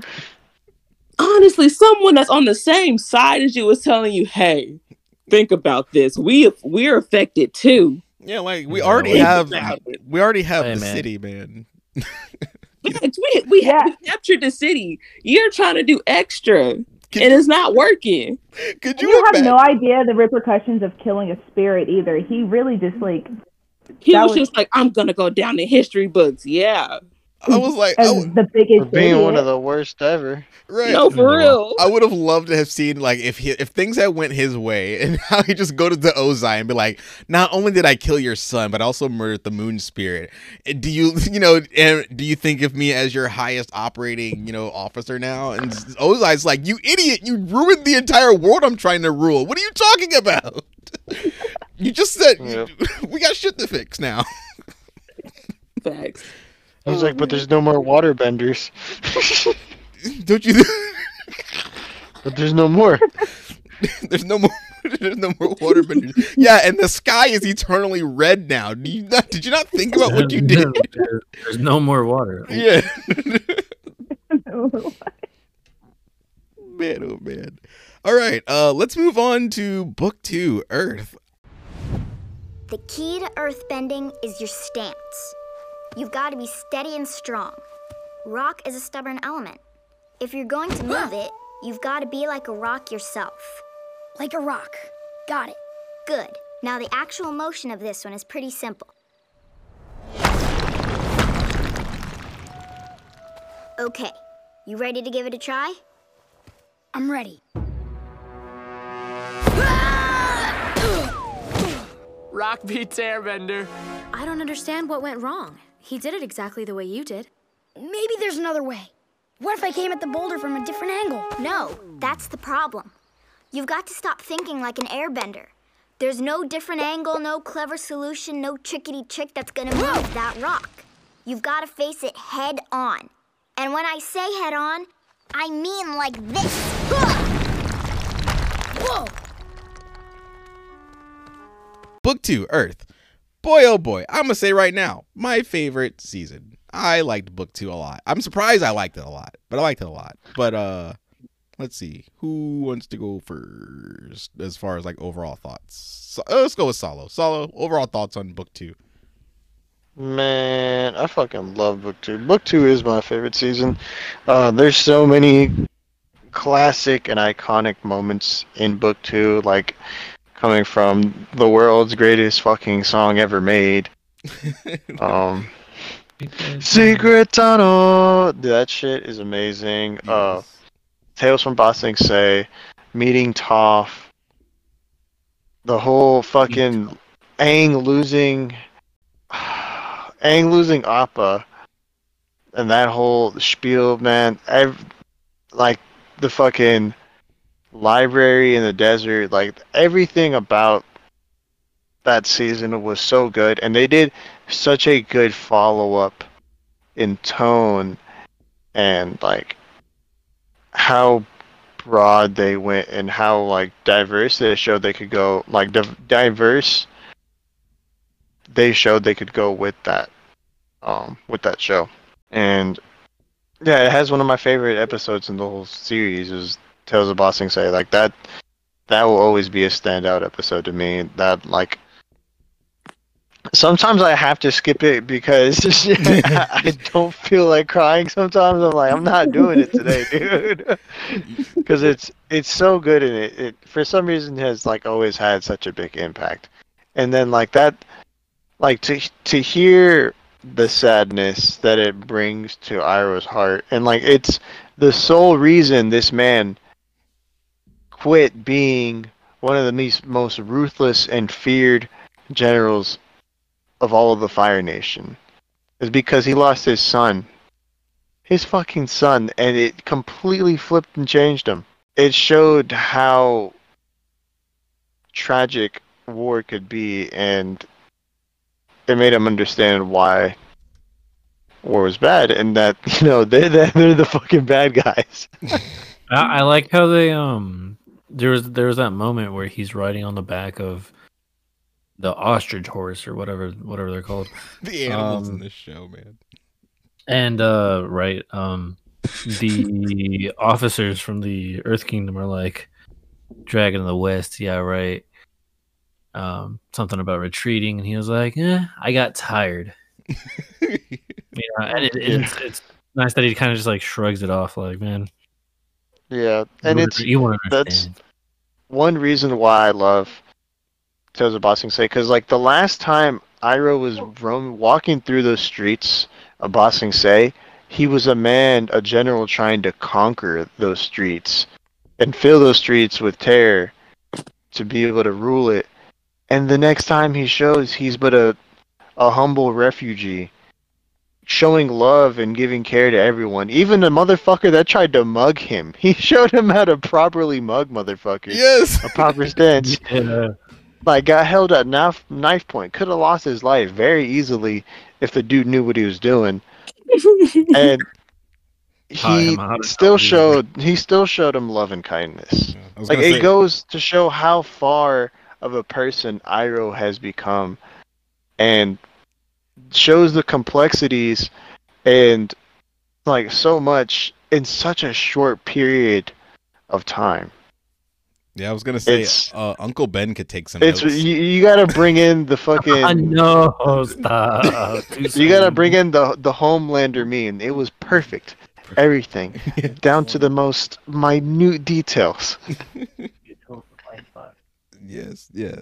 Oh man. All right, Sammy, on to you. How do you feel about book 2? What's your overall thoughts on Earth? Book 2, honestly, it has one of my favorite moments from the entire series in it, which is when Aang loses Appa, like when he gets taken, and that anger. But I feel like book 2 really deals with a lot of loss, and it shows a lot of different perspectives on loss and how it can affect you differently. Because like you get like a bigger peek, I guess, into Zuko and why he acts the way he does, and like he just really wants to go home, and like he's lost his home, and that's why he's such a little prick, honestly. And then with Iroh, he lost his son and he completely mellowed out. And then, like with, you just see like a lot of different loss and how it affects people differently. And I feel like that was always really interesting to me when I was watching it. Oh wow, that's a great observation. Actually, you're totally right about that. They are dealing with a lot of loss. Oh boy, there's literally lost episodes. Oh my god. Mm-hmm. Hit me right in the feels there. All right. Oh, Let's see. Hector, we can go to you. What's your overall thoughts on book 2? I mean, like, beautiful follow up to book 1. You thought book 1 was good. Book 2 is even better. I think one of my favorite episodes from book 2, definitely when they meet Toph. Great moment. Great episode. More development with Zuko. Loved his I completely development. forgot to mention that. Was one thing I was meant to mention is the development with Zuko. That's it. So that's the whole that's the whole redemption arc. Is when it starts. Yeah. Yeah, when he starts being nice, kind, just being like a kind person. The moment he cuts that ponytail. And I think this was the book where, I don't know if it was this one or Fire, but Iroh begins talking about how there's 4 elements, but there's a unity within the 4 elements, and he draws a circle with the 2x2 grid. Beautiful moment. I think that's in this season because that's when Zuko wants to learn how to redirect lightning. Yes, and he's just yelling at the sky like a Tekken Oh yeah, like a Tekken and that's whenever it's whenever he brings up how channeling lightning and like that is actually like the moves is actually derived from water bending. Yeah. Strike me! Why won't you strike me? The Tales of Ba Sing Se, Appa's Lost Days. I mean, these are beautiful episodes. Big hit in the feels for both of them. The Guru, when Aang goes and finds his yes, a teacher, he drinks the banana some juice. What was it? Banana. It was like banana. It was something with an O, not orange, but it was like banana grapefruit. No, banana squash. No. Yeah. These are all cheesecake flavors too, by the way. No, I'm just kidding. It was something that shouldn't be together. Yeah, it was like really like weird. Banana garlic? That sounds closer to what it could be. Banana. It was something else. It's like a fruit. It was like I want to say ostrich egg, but that's something different. It's like a fruit, an ostrich egg. Don't make fun of me. Ostriches are great. I'm gonna look this up now because I'm really interested. Because I it was something weird because Aang kept drinking it too, being a vegan or not vegan, vegetarian. This was also the episode where they were in the Crystal Cave. Critical moment, he gets zapped in the back. Oh, yes. There's also the crystal bending, which is really cool. I'm trying to see if I can find what Iroh says. Google says, I put Avatar The Last Airbender, the guru, what did Aang drink? And it just popped up Avatar The Last Airbender drinking game. Nice. Oh, it was onion banana. Onion banana. That's Yeah, what he it was close with the Onion garlic. banana, yeah. I was way off. You were right in saying that it started with an O. Yeah, I remembered it with an O, but I don't know why ostrich came to mind. And that's It's a fruit, ostrich egg. Here's the quote. Sometimes life is like this dark tunnel. You can't always see the light at the end of the tunnel, but if you just keep moving, you will come to a better place. Oh, that was beautiful, dude. I don't want to cry on this. I've never cried on this podcast, and I'm not going to today. So we're gonna ignore. Okay. Sorry. Oh no. All right. Who else hasn't gone as far as book 2 goes? Me. Zarya. All right, Zarya. Good. Although this isn't my favorite season, it is like the best written in my opinion.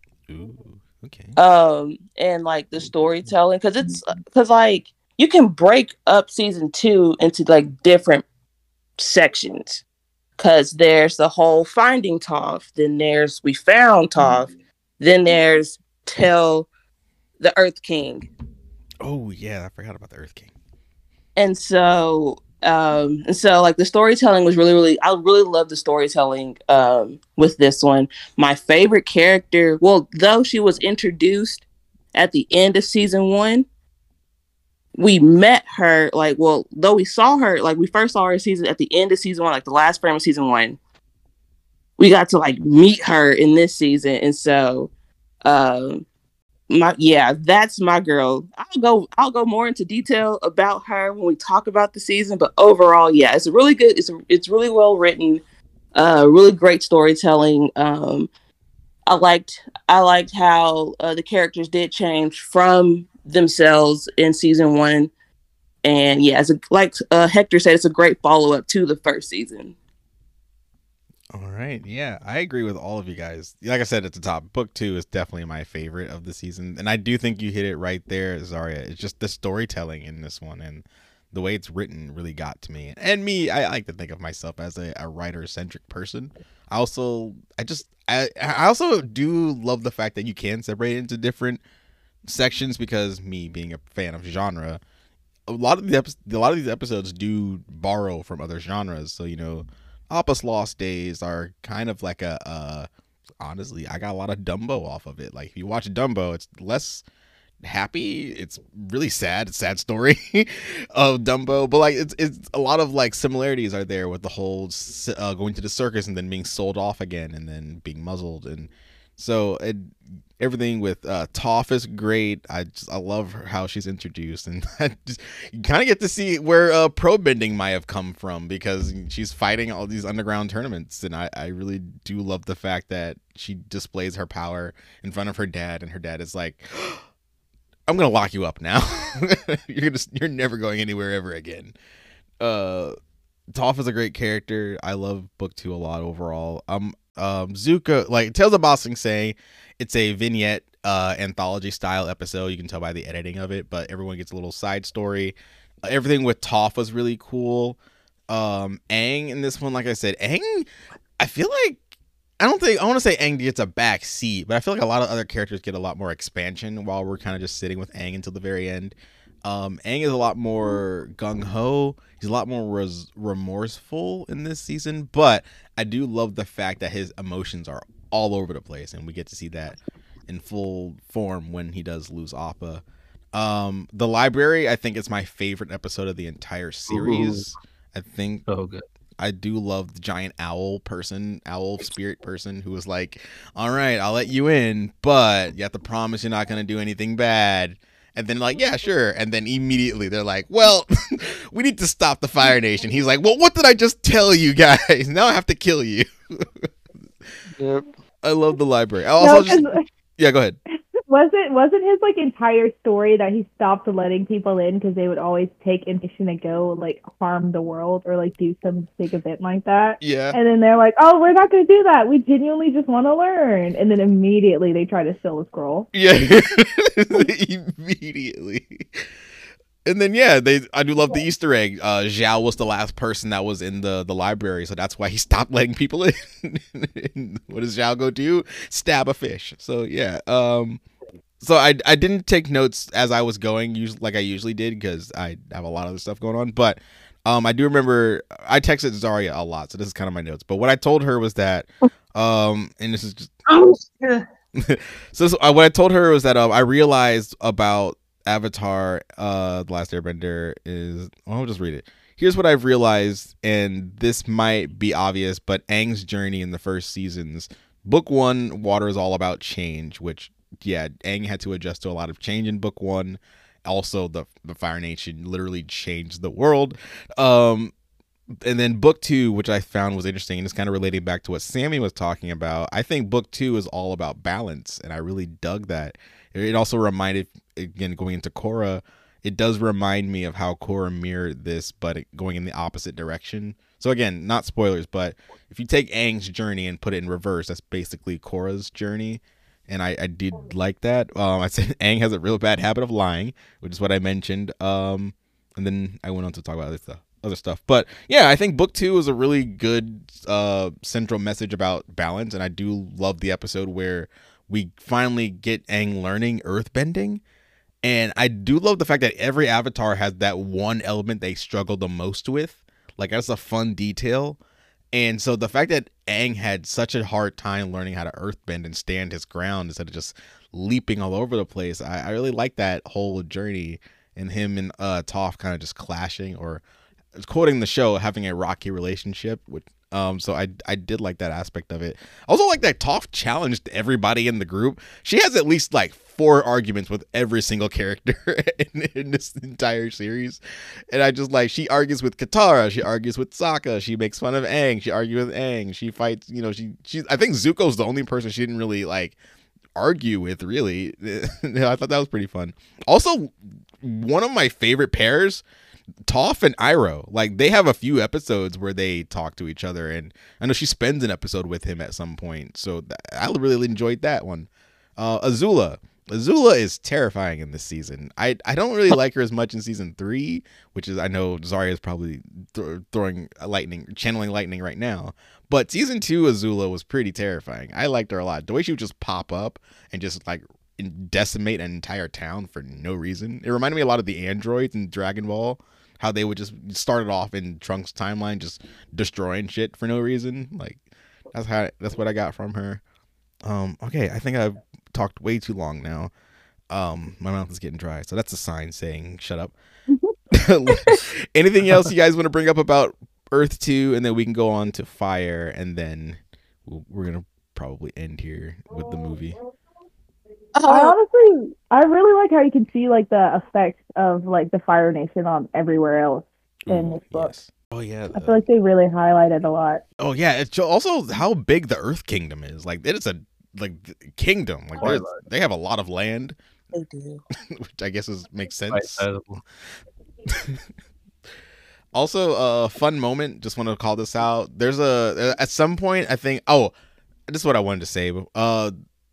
Book 2 has my favorite finale. I do love the 2-part of everything with Ba Sing Se, and just the fight between Zuko and Aang and Katara and Azula, and Zuko making that surprising twist turn and, you know, changing sides against Iroh. And I do love that entire fight, and Aang being shot with the lightning had my heart racing, and that is a great fight. I love that a lot.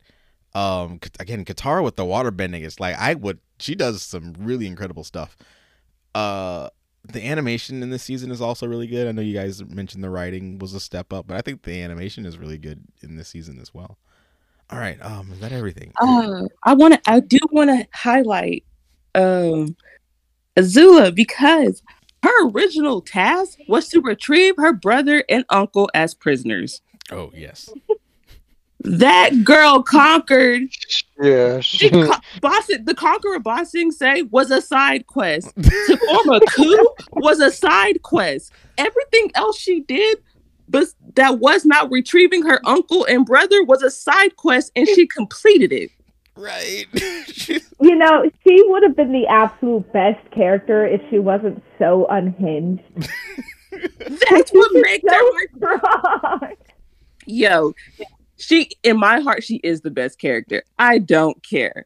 That is my girl, because like you are 15 and you conquered Ba Sing Se. Your uncle couldn't even do that. Yeah. Oh yeah, like she lost a cousin and everything, and then she was just like, I'm on this retrieval mission, but this is in my way, so I'm gonna just go ahead and knock it down while I'm here. Man.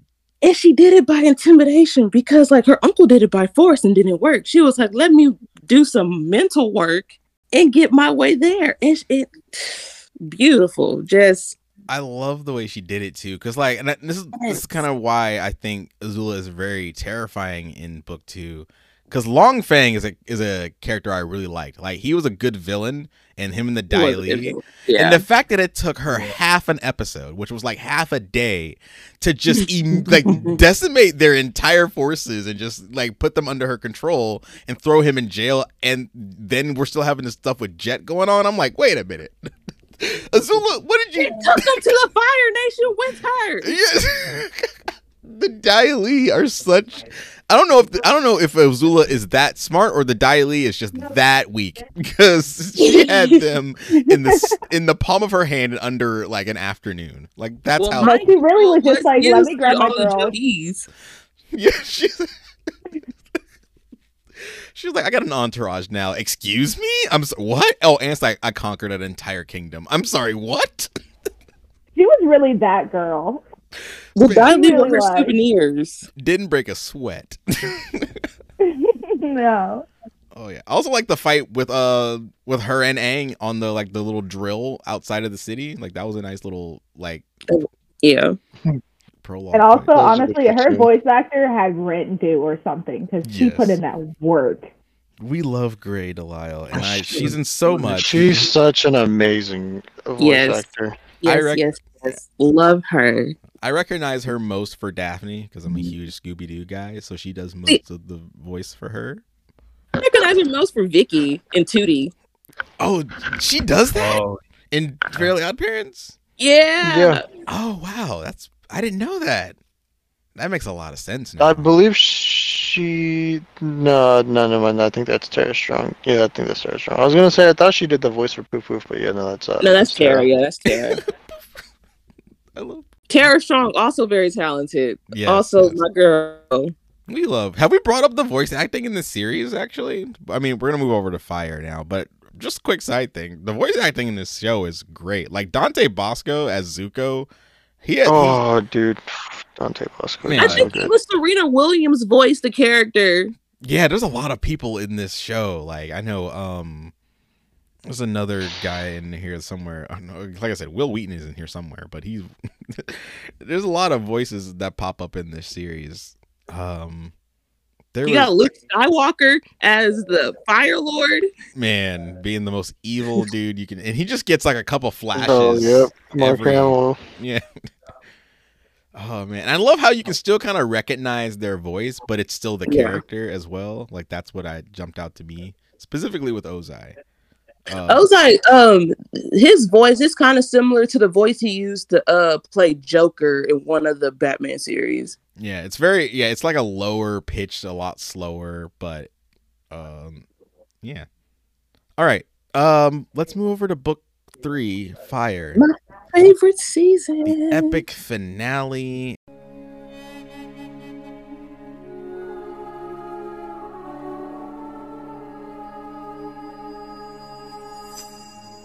All I want now is to play my part in ending this war. And I know my destiny is to help you restore balance to the world.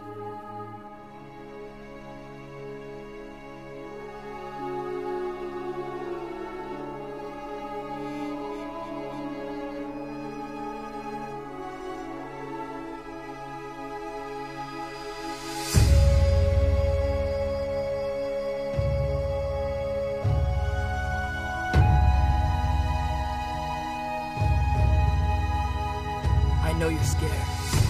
And I know you're not ready to save the world. But if you don't defeat the Fire Lord before the comet comes, there won't be a world to save anymore.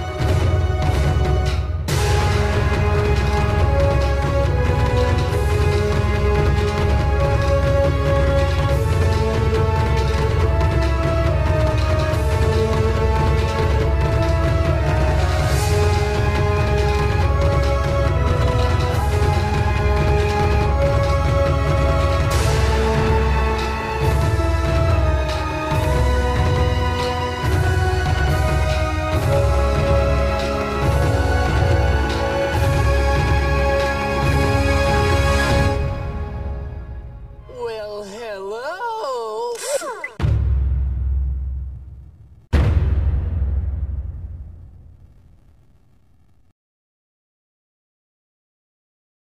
Book 3. This one, Zaria, I'm gonna let you start since this is your favorite season. Overall thoughts on book 3? It was cool. I'm kidding. I'm so kidding. No, yeah, like you said, epic conclusion to close out the series. The way it ended, it was, yeah, the way it ended was so good. Like, you still know there was more left, but it was like a great closing to this portion of Aang's story. Like, it concluded very nicely. That last Agni Kai, beautiful. Visually so beautiful. Like, just in like the kind of the conclusion to like Azula's story with this segment of the Last Airbender. Like, just to see her from season 2 ending season 3, it's presented yourself as this strong person, but what was that? What were you hiding behind like all of that intimidation and whatnot? Because if you notice, anytime like she walked past a mirror, she did not look at it. She did not look at her reflection until that mirror scene when her mom showed up. Yes, pulling the old Willem Dafoe in Spider-Man. Yeah. And then backtracking the season to my favorite episode, which is the Fire Lord and the Avatar, which goes back to talking about like how this war started and the story, and to hear Sozin and Roku tell the story, like tell the account of events side by side as Rizuko was reading from his grandfather, and Roku was talking to Aang. Like, that story is so I love that episode. And because I remember us talking about it, because you were like, he could have did this very early on, but I think that episode was placed perfectly where it needed to be, because maybe Roku, and I told you, like, I think Roku saw that Roku saw Aang kind of going, like, kind of taking it how he was kind of approaching this, very kind of passive and like more reactive than being on the offense. And so he told Aang this to be like, hey, be on the offense. Don't do what I did and play defensively. Sammy, book 3, and then after you're done with book 3, just give an overall recommend on these series. On the series, like the series or the movie? Because I know that I saw that in your notes for the movie. Okay, yeah. Okay, number 1, just start off with book 3. What's your overall thoughts on book 3? Fire. I really like the way that it tied it all together. I really liked the showdown between the Fire Lord and Aang. Just seeing him use all the elements at once and the way that they all coexisted and the way they worked together to defeat Ozai was just really, really cool to me. And then just seeing the way that everyone developed and the way that everything was tied off and ended and the way it all settled was really, really interesting. Because you do think about like, yeah, we want to get out of this situation, and like you think about the big battle, but seeing the after effects of it as well was just really nice. Because I know a lot of shows that just end with the big battle, like, yeah, we've won. You never see anything that happens after it. Yes. You know, so that was just really cool to me, and I absolutely would recommend it. I recommend it to people all the time. All right. And so, any quick thoughts on the movie? I absolutely, dude, it makes me so mad. The main thing I want to say that makes me mad is one, who, like, the actors that they chose to play specific characters, you know, the fact that they could have taken the time to look for ethnic actors and they failed on that. And then also just the way they gloss over Katara, like her, like that scene where she's showing off, I guess, you know, trying to convince the guy to teach her, to train her to waterbend, like showing off how well she is already and trying to convince him to help her. The fact that they just gloss over that and they make her seem so much weaker than she is, and they just skip over so many details and things that they could have put into the movie, it just angers me on a spiritual level. Yes, I agree with that. I absolutely hate it. They just kind of have her stand there during that entire like interaction. She's just standing across the field or whatever.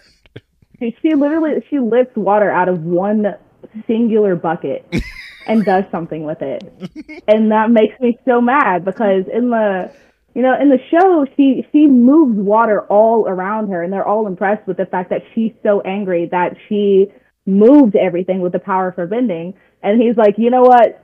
Fuck it, I'm gonna teach you. You know, let's ignore the rules. I'm gonna teach the first woman ever. And she's like, great, let's get it. But in the movie, that didn't happen, and it made me so mad. I love Paku because he was like, yeah, not only will I train you, but I think I'm going to go ahead and bang your grandma, too. Oh, my fuck. Grandpaku. Yes. He hated that. All right. Sammy, thank you so much for joining us. It was so fun having you on. It was so fun. Don't be a stranger. Yes, definitely. I was like, you said you were talking about you were gonna get into X-Men later, right? Yes, we're starting X-Men as of this recording this week. Oh, okay. All right, heard. I'll talk to you later. Yeah. I'll text you about what we're doing with X-Men. For sure. Well, I'll see you guys. Take it easy. Have a good night. Nice to meet you. All right. So, book 3, Fire, and then after this, we'll spend a few minutes on the movie, and then I'll let you guys go. So, Solo, do you want to go next here on book 3? Yeah. Book 3. I think it was a really well written end of story full circle season. They tied up a lot of loose ends. They gave a lot of backstory. Some of the greater episodes in the whole series are in this season, specifically the one that Zarya was talking about, which is one of my favorites. We're both forgetting the two sides of their story at the same time, which is also like us seeing like the past life of Roku. And like I always thought that was pretty dope. Another one of my favorites from that season, the final battle. Like you can't help but love that final battle. That's one of the greatest final battles in a cartoon like that in a long time. Like that final battle was so good. The fight between him and the Fire Lord that we've been anticipating for so long did not let down. And especially to have one of the greatest people to be voicing Fire Lord Ozai, oh yeah. It did not let down. But I love book 3. I think it's hard for me to place it because for me book 2 is my favorite, and it's hard to like 1 and 3 like shared. I think both share second place for me. It's hard for me to put one over the other. But I love seeing the development in book 3, and seeing Zuko finally become part of the team as he comes full circle with who he really is. Especially the dynamic, like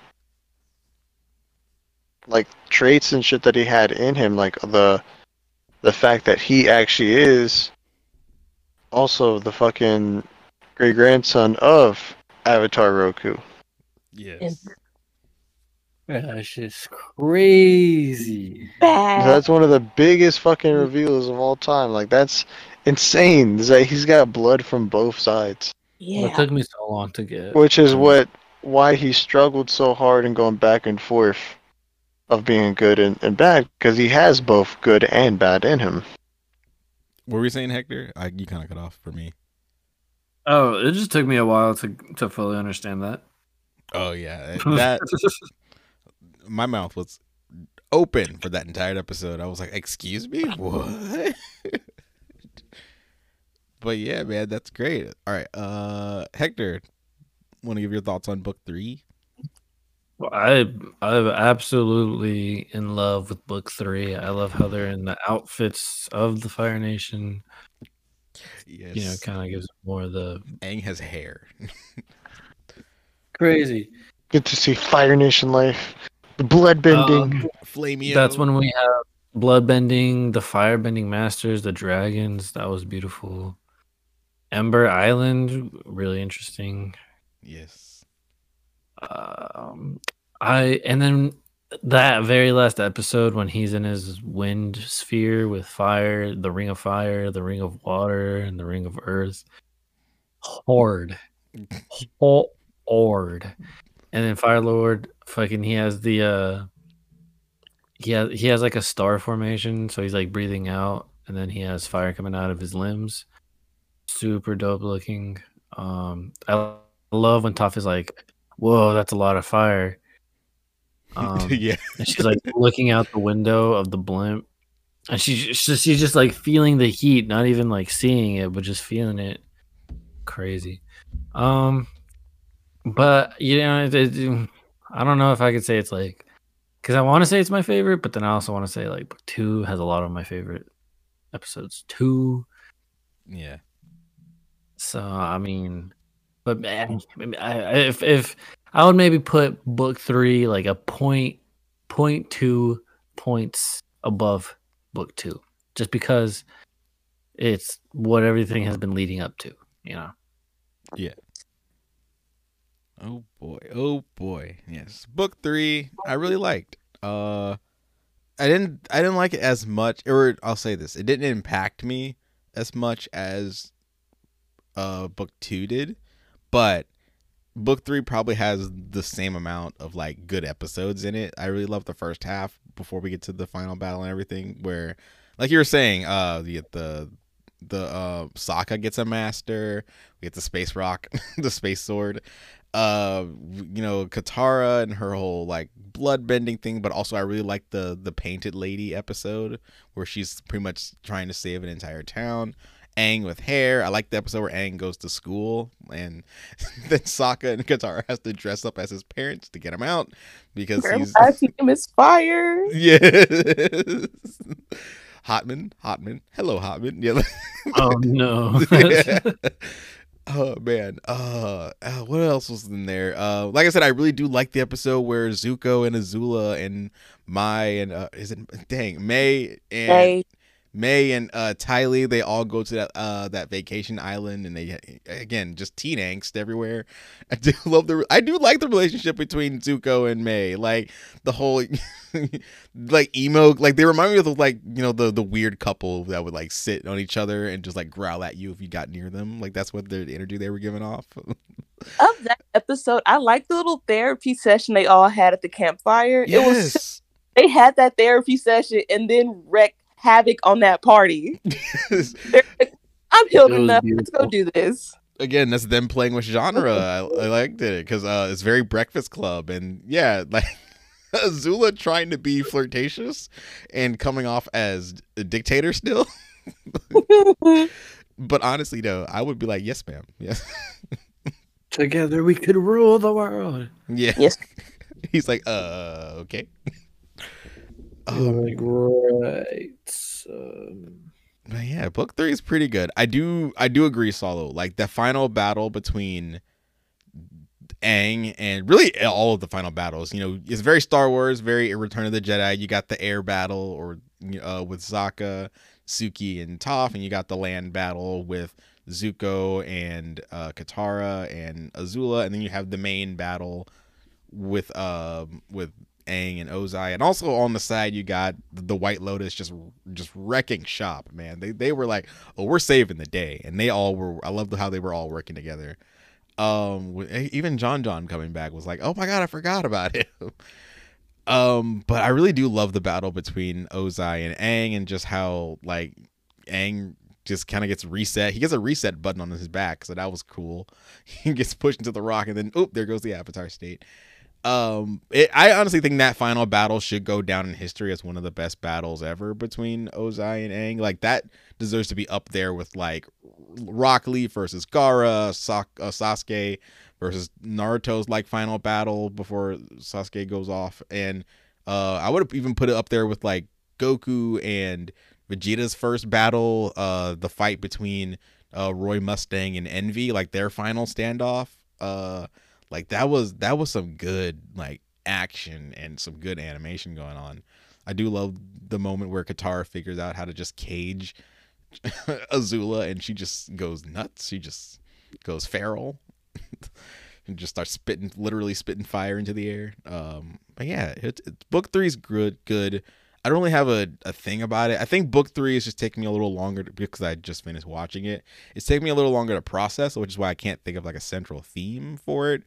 But I do think the episodes where Zuko is joining the squad, like they were funny episodes, but they were all kind of just standing around for a little bit. But it's a lot of character development, so I think that's where it kind of lost me a bit as far as like engagement, because at that point we're just literally counting down the days of Sozin's comet, and so we're just waiting for Aang to learn firebending. Although backing up, the episode where we get the story of Sozin and Roku, I really like that episode. It's not my favorite, but like it's a good episode because I'm pretty convinced that Roku and Sozin were secret lovers. Like that, it was giving me "Call Me by Your Name" energy. So I was like, love that movie. So I subscribe to that, because that right there was either if they weren't brothers, there was something else going on there. But yeah, I like book 3 a lot. It's a really good season, and it's a really good wrap up, and it's great. I do like the outfits a lot better in this one. That's the last thing I'll say, because I'm not a big fan of Aang's like OG outfit that he wears throughout the series, but when he goes into this like monk turban thing, where he shaves his head and then he has like the orange like half shirt thing going on with the poofy pants. I really love that outfit he has, and I like Katara's final outfit where she lets her hair down, and Sokka's like war. I do love the Water Tribe's like war outfits, like the wolf thing going on. Yeah, pretty cool. Need me a little hat. Need me that hat. Need that. Welp. You want to talk about The Last Airbender, the movie? There is no movie in Boxing Say. Oh boy. I will really quick about. Are we getting into the movie? So yeah, we're gonna head into the movie real quick.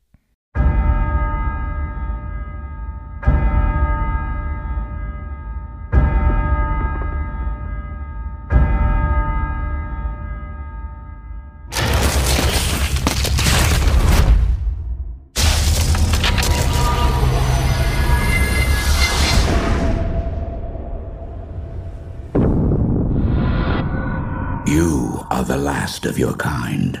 All that remains of a once powerful nation. I knew you were real. I always knew you returned. You are the only one who can bring balance to a world at war. But some will stop at nothing to destroy you.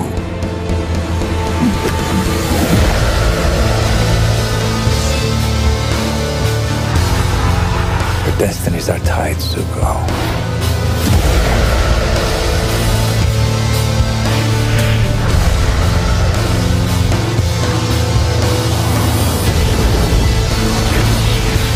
We started a rebellion.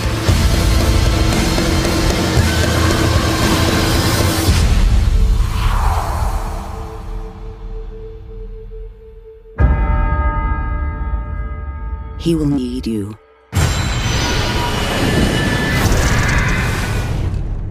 And we all need him.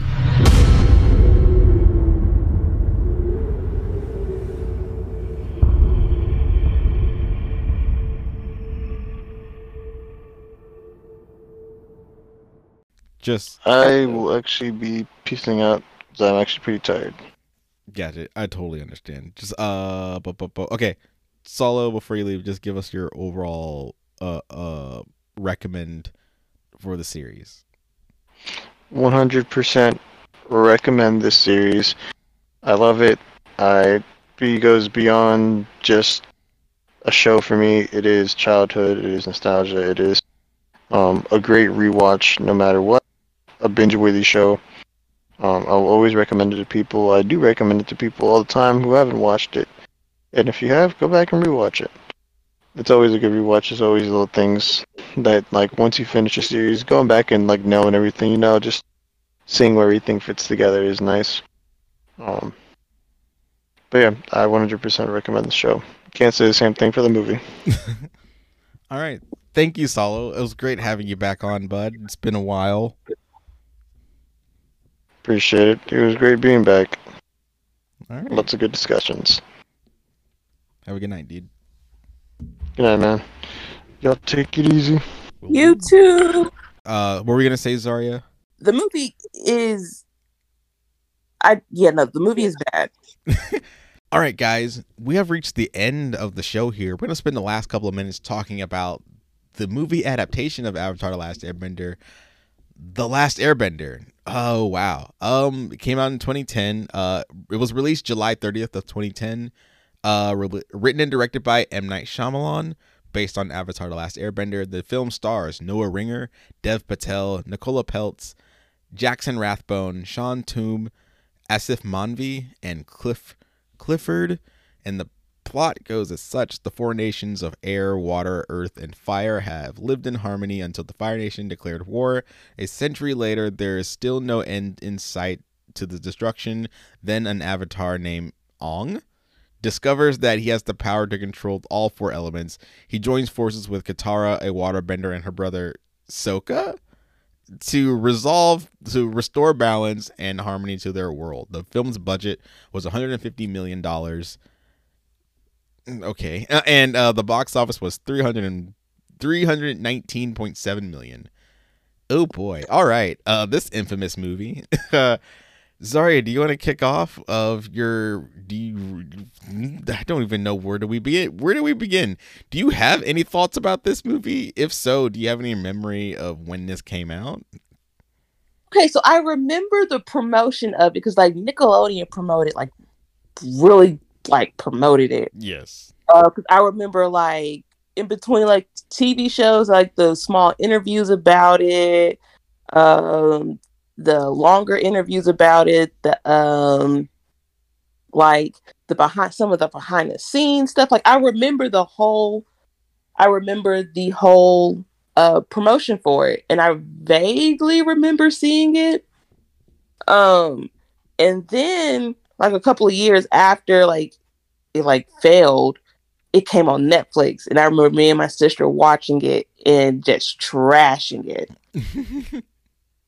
Cause honestly, if they didn't mess up the small and obvious things, he could have gotten away with some other things. Like the casting, he couldn't have gotten away with that. Like he really should have done some research. Yeah. The casting, kind of iffy, but like it was just like certain changes that he made that I think changes should have been made elsewhere. Because, like, yeah, you can't fully adapt, like, a TV show. Like, some changes have to be made. But the changes he chose to make were the wrong ones. Like, as small as, like, even the pronunciation of Aang's name. And then Sokka's character, I have a really big issue with because he wasn't funny. He wasn't Sokka. And like that was really my biggest issue. And then some of like the bending styles, like I don't know if you remember like this one scene, like with the airbenders in the were they in the prison? They did all that movement to not even move a big rock. It was like yeah, very medium sized rock. Oh man, that was a huge problem with it. They would do all these moves, and then the tiniest pebble would move, the tiniest fire would come out. Yeah, there would be a splash of water. I'm like, and it's not real time, so it's like they're charging up a move, but the move doesn't really get charged up. Yeah, So it's like the ability itself is lagging. right, yeah, right. Oh man, I guess that leads us to you, Hector. Well, Zari, did you have anything else you want to bring up? I'm good. All right, Hector. Overall thoughts on the movie? Do you remember when this came out? What was your mindset like? I remember when the movie came out. I mean, I was what, like 12 probably. Yeah, 2010.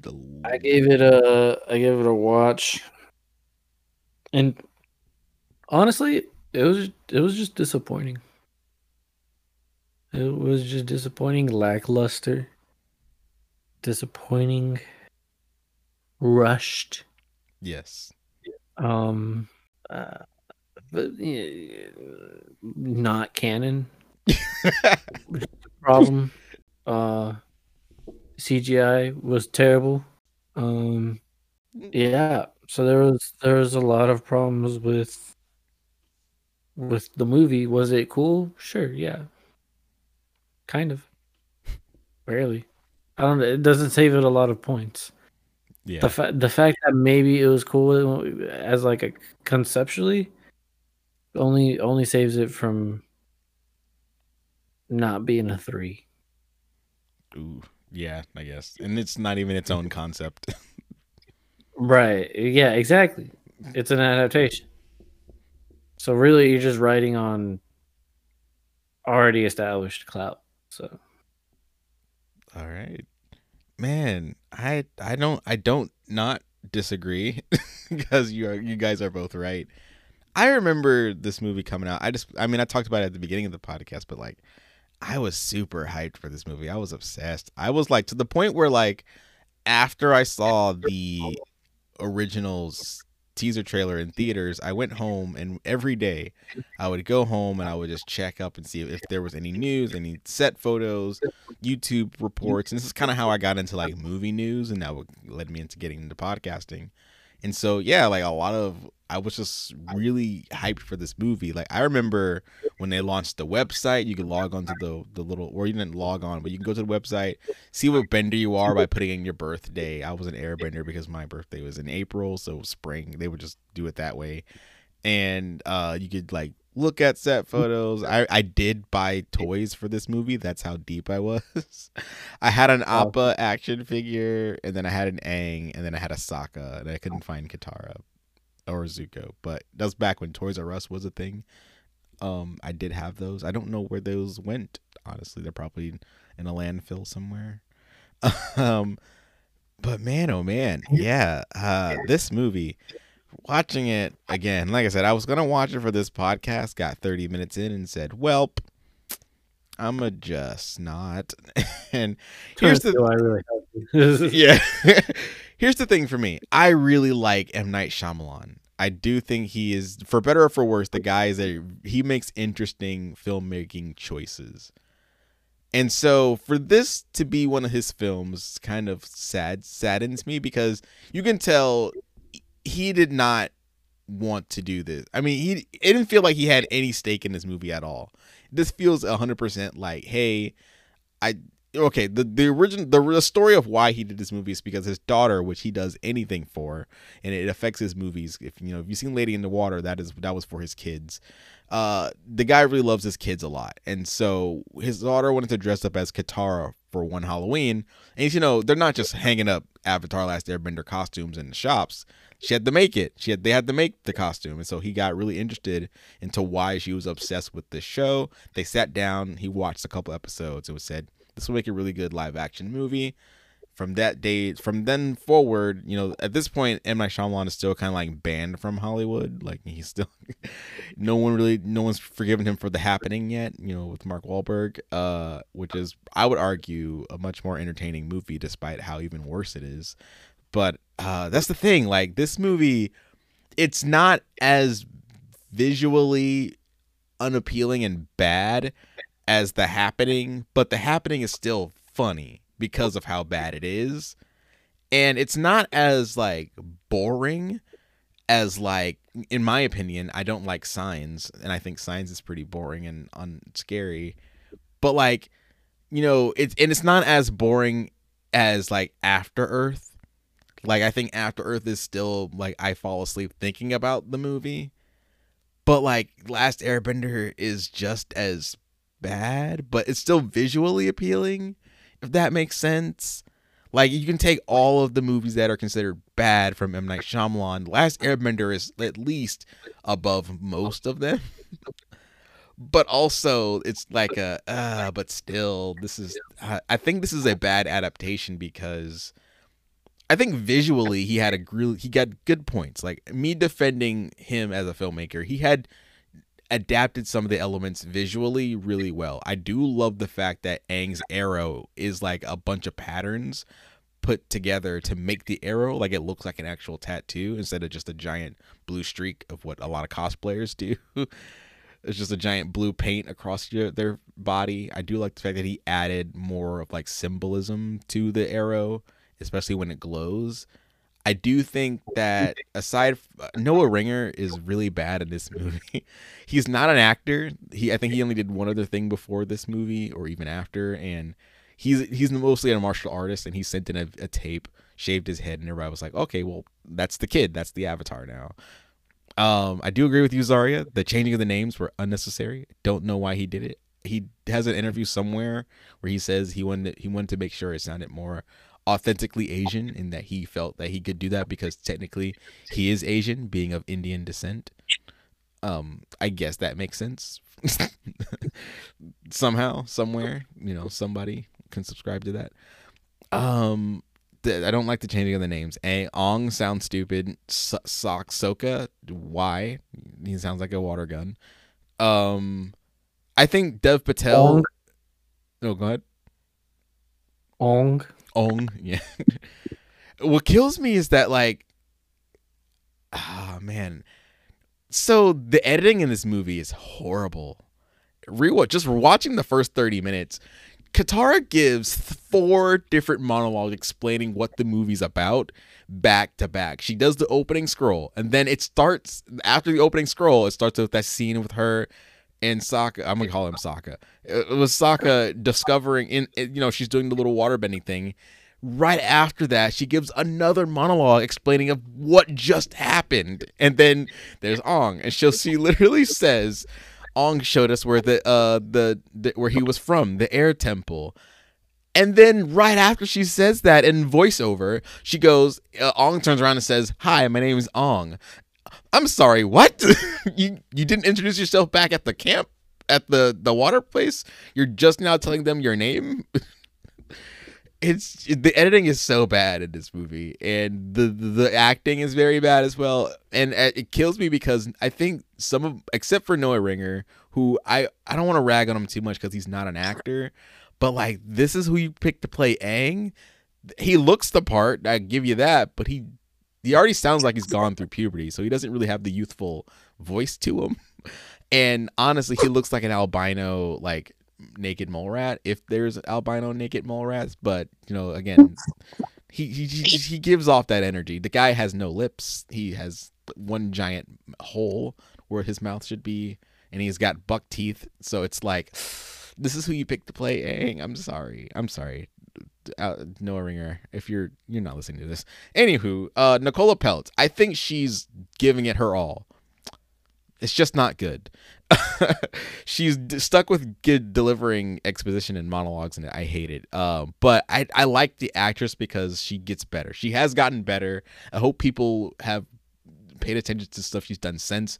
Not Transformers, though. Not Transformers. But she's in Bates Motel. She has a great role in Bates Motel as one of the... spoiler alert, but She's supposed to be one of the first couple of victims of the motel, I'll say. And if you know your Psycho lore, so she has a very important role in that show, and she's good. She's gotten better as an actress. Again, just ignore Transformers or what. She's in one of those Transformers movies. Jackson Rathbone. I liked him in Twilight. I like the memes. I like the Jasper memes. Oh my gosh, he is Jasper. Yep. Colonial racist vampire who can feel things. But I think that's his power. He can feel things. He's not very good in this movie. I think he feels like he does feel miscast. He's not funny, but I get why, because that's the tone they're going for is very Lord of the Rings. Like they're going for, but Lord of the Rings has its whimsical moments. But here it's 2010, so we're still we're changing still. Like we're still in that, we're not doing the CW style acting anymore, but we're kind of making sure we're post Inception, or Inception will come out the same year. So we're kind of everyone's kind of trying to be a super spy in this era. Like everyone's very, very squinty eyed. Like this is post Taken. And so everyone's trying to be Liam Neeson. That's kind of where this acting style is coming from. I get that, but he still could have smiled. Yeah. he still could have even in his it could have been subtle sarcasm. True. Yeah. You could have got a subtle because Sokka just says funny things, and even his sarcasm when he's completely serious, it gets a chuckle out. It gets a chuckle out of me. I at least wanted to chuckle at something Sokka said. Sokka was just older brother mode the whole movie. Yeah. Jackson Rathbone. I don't think I've seen him in much after this either. He probably was not feeling it. I feel like he did this movie because he wanted to work with M. Night Shyamalan. That's probably the energy he gives. His agent was like, "Hey, that kid show?" I was like, "Yeah, I just Twilight.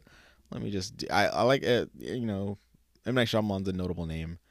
I think Dev Patel though. I think he's the best cast. He's perfect as Zuko. I just wish that M. Night would have focused on Zuko at all. Which is weird because if M. Night Shyamalan could relate to anybody, it is definitely Zuko. Because if you watch M. Night Shyamalan movies, and we've seen a couple, but the whole thing with M. Night Shyamalan is about transforming a person and dealing with the themes of redemption through belief, through wisdom, and through faith. M. Night Shyamalan really loves putting things into faith. And if there's two characters you can do that with, that's definitely Iroh and Zuko, or in this movie Iroh for some odd reason.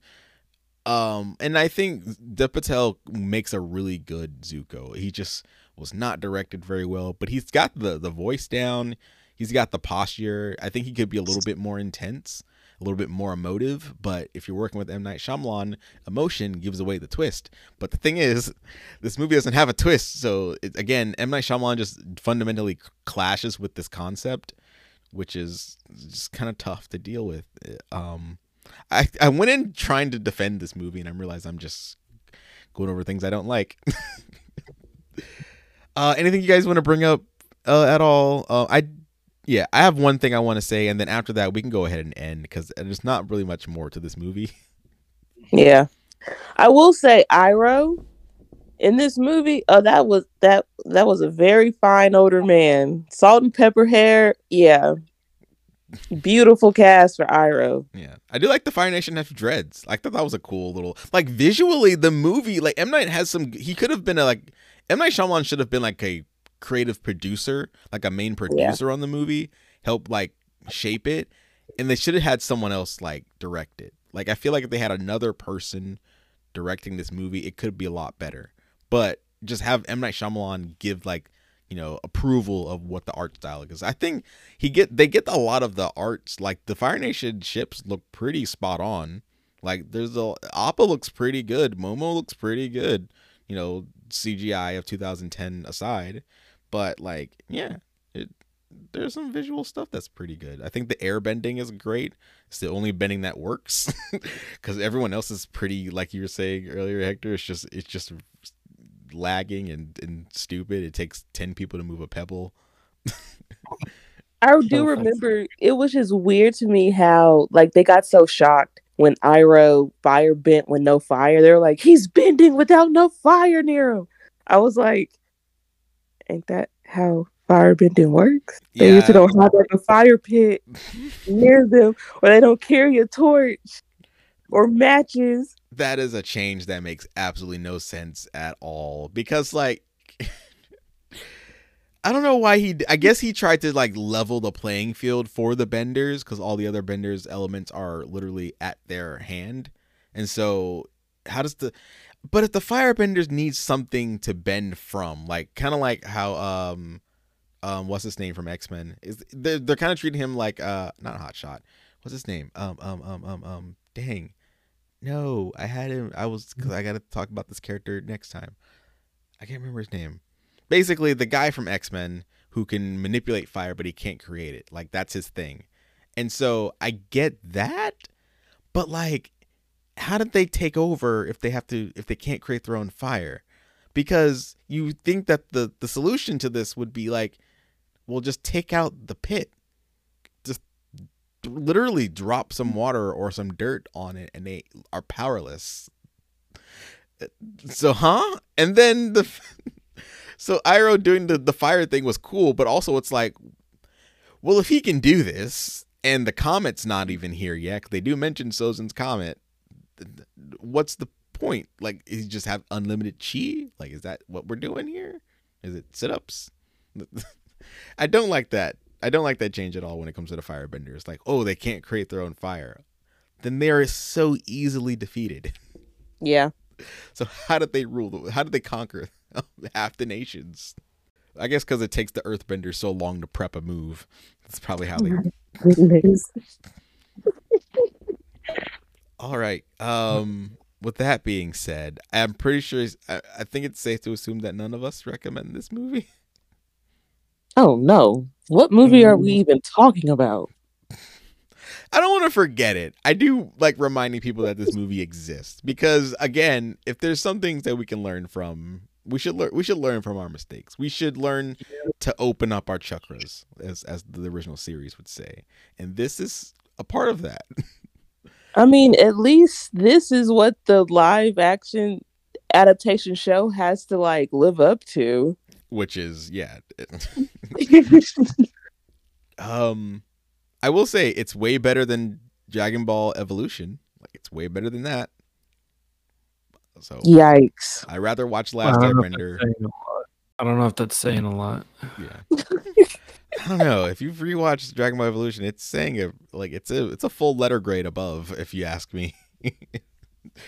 Like, if what's below a F? If I would put Dragon Ball Evolution as like a G, and then The Last Airbender is an F. F plus, maybe? They did so bad, they need to create a whole new letter. Oh, yeah, no. Dragon Ball Evolution gives me nosebleeds, and not the good kind either. It doesn't make you foam at the mouth. Excitement. Nah, I'm foaming because my brain is dead. All right, guys. Thank you so much for joining me on this bonus podcast. I hope it's not too long, but yeah, Zarya, Hector, great to have you guys back as always. Yes, awesome. I'm glad to be back in this episode of all episodes to be back on. Yeah, we finally got it done. We crossed it off the list, Zarya. We've been talking about this for years. Man. Hector, welcome back. It's been so long since I've had you on, dude. It's great hearing your voice again. So long. So tired. Yeah. Don't you miss staying up this late in the middle of the week? Oh, man. Thank you guys for listening. I hope you enjoyed this little bonus episode. The supersized bonus episode, I should say. Shout out to Solo and Sammy. They were really great to have on as well. Expect more Avatar in the future. We're supposed to be getting a movie, get a new series coming out soon. I didn't have enough time to fit all of what's coming up next for this franchise in this episode, but if you've been listening to the podcast this season, we cover some new stuff at the top of each episode. So I'll probably talk about it with one of our X-Men films or X-Men episodes, which is coming up next. After this, we have the X-Men and I'm super excited to finally talk about my favorite comic book franchise and some of my favorite movies. So with that being said, thank you guys again for joining me. Thank you guys for listening. Flameo, Hotman. Flameo Hotman. That's how we should greet each other from now on.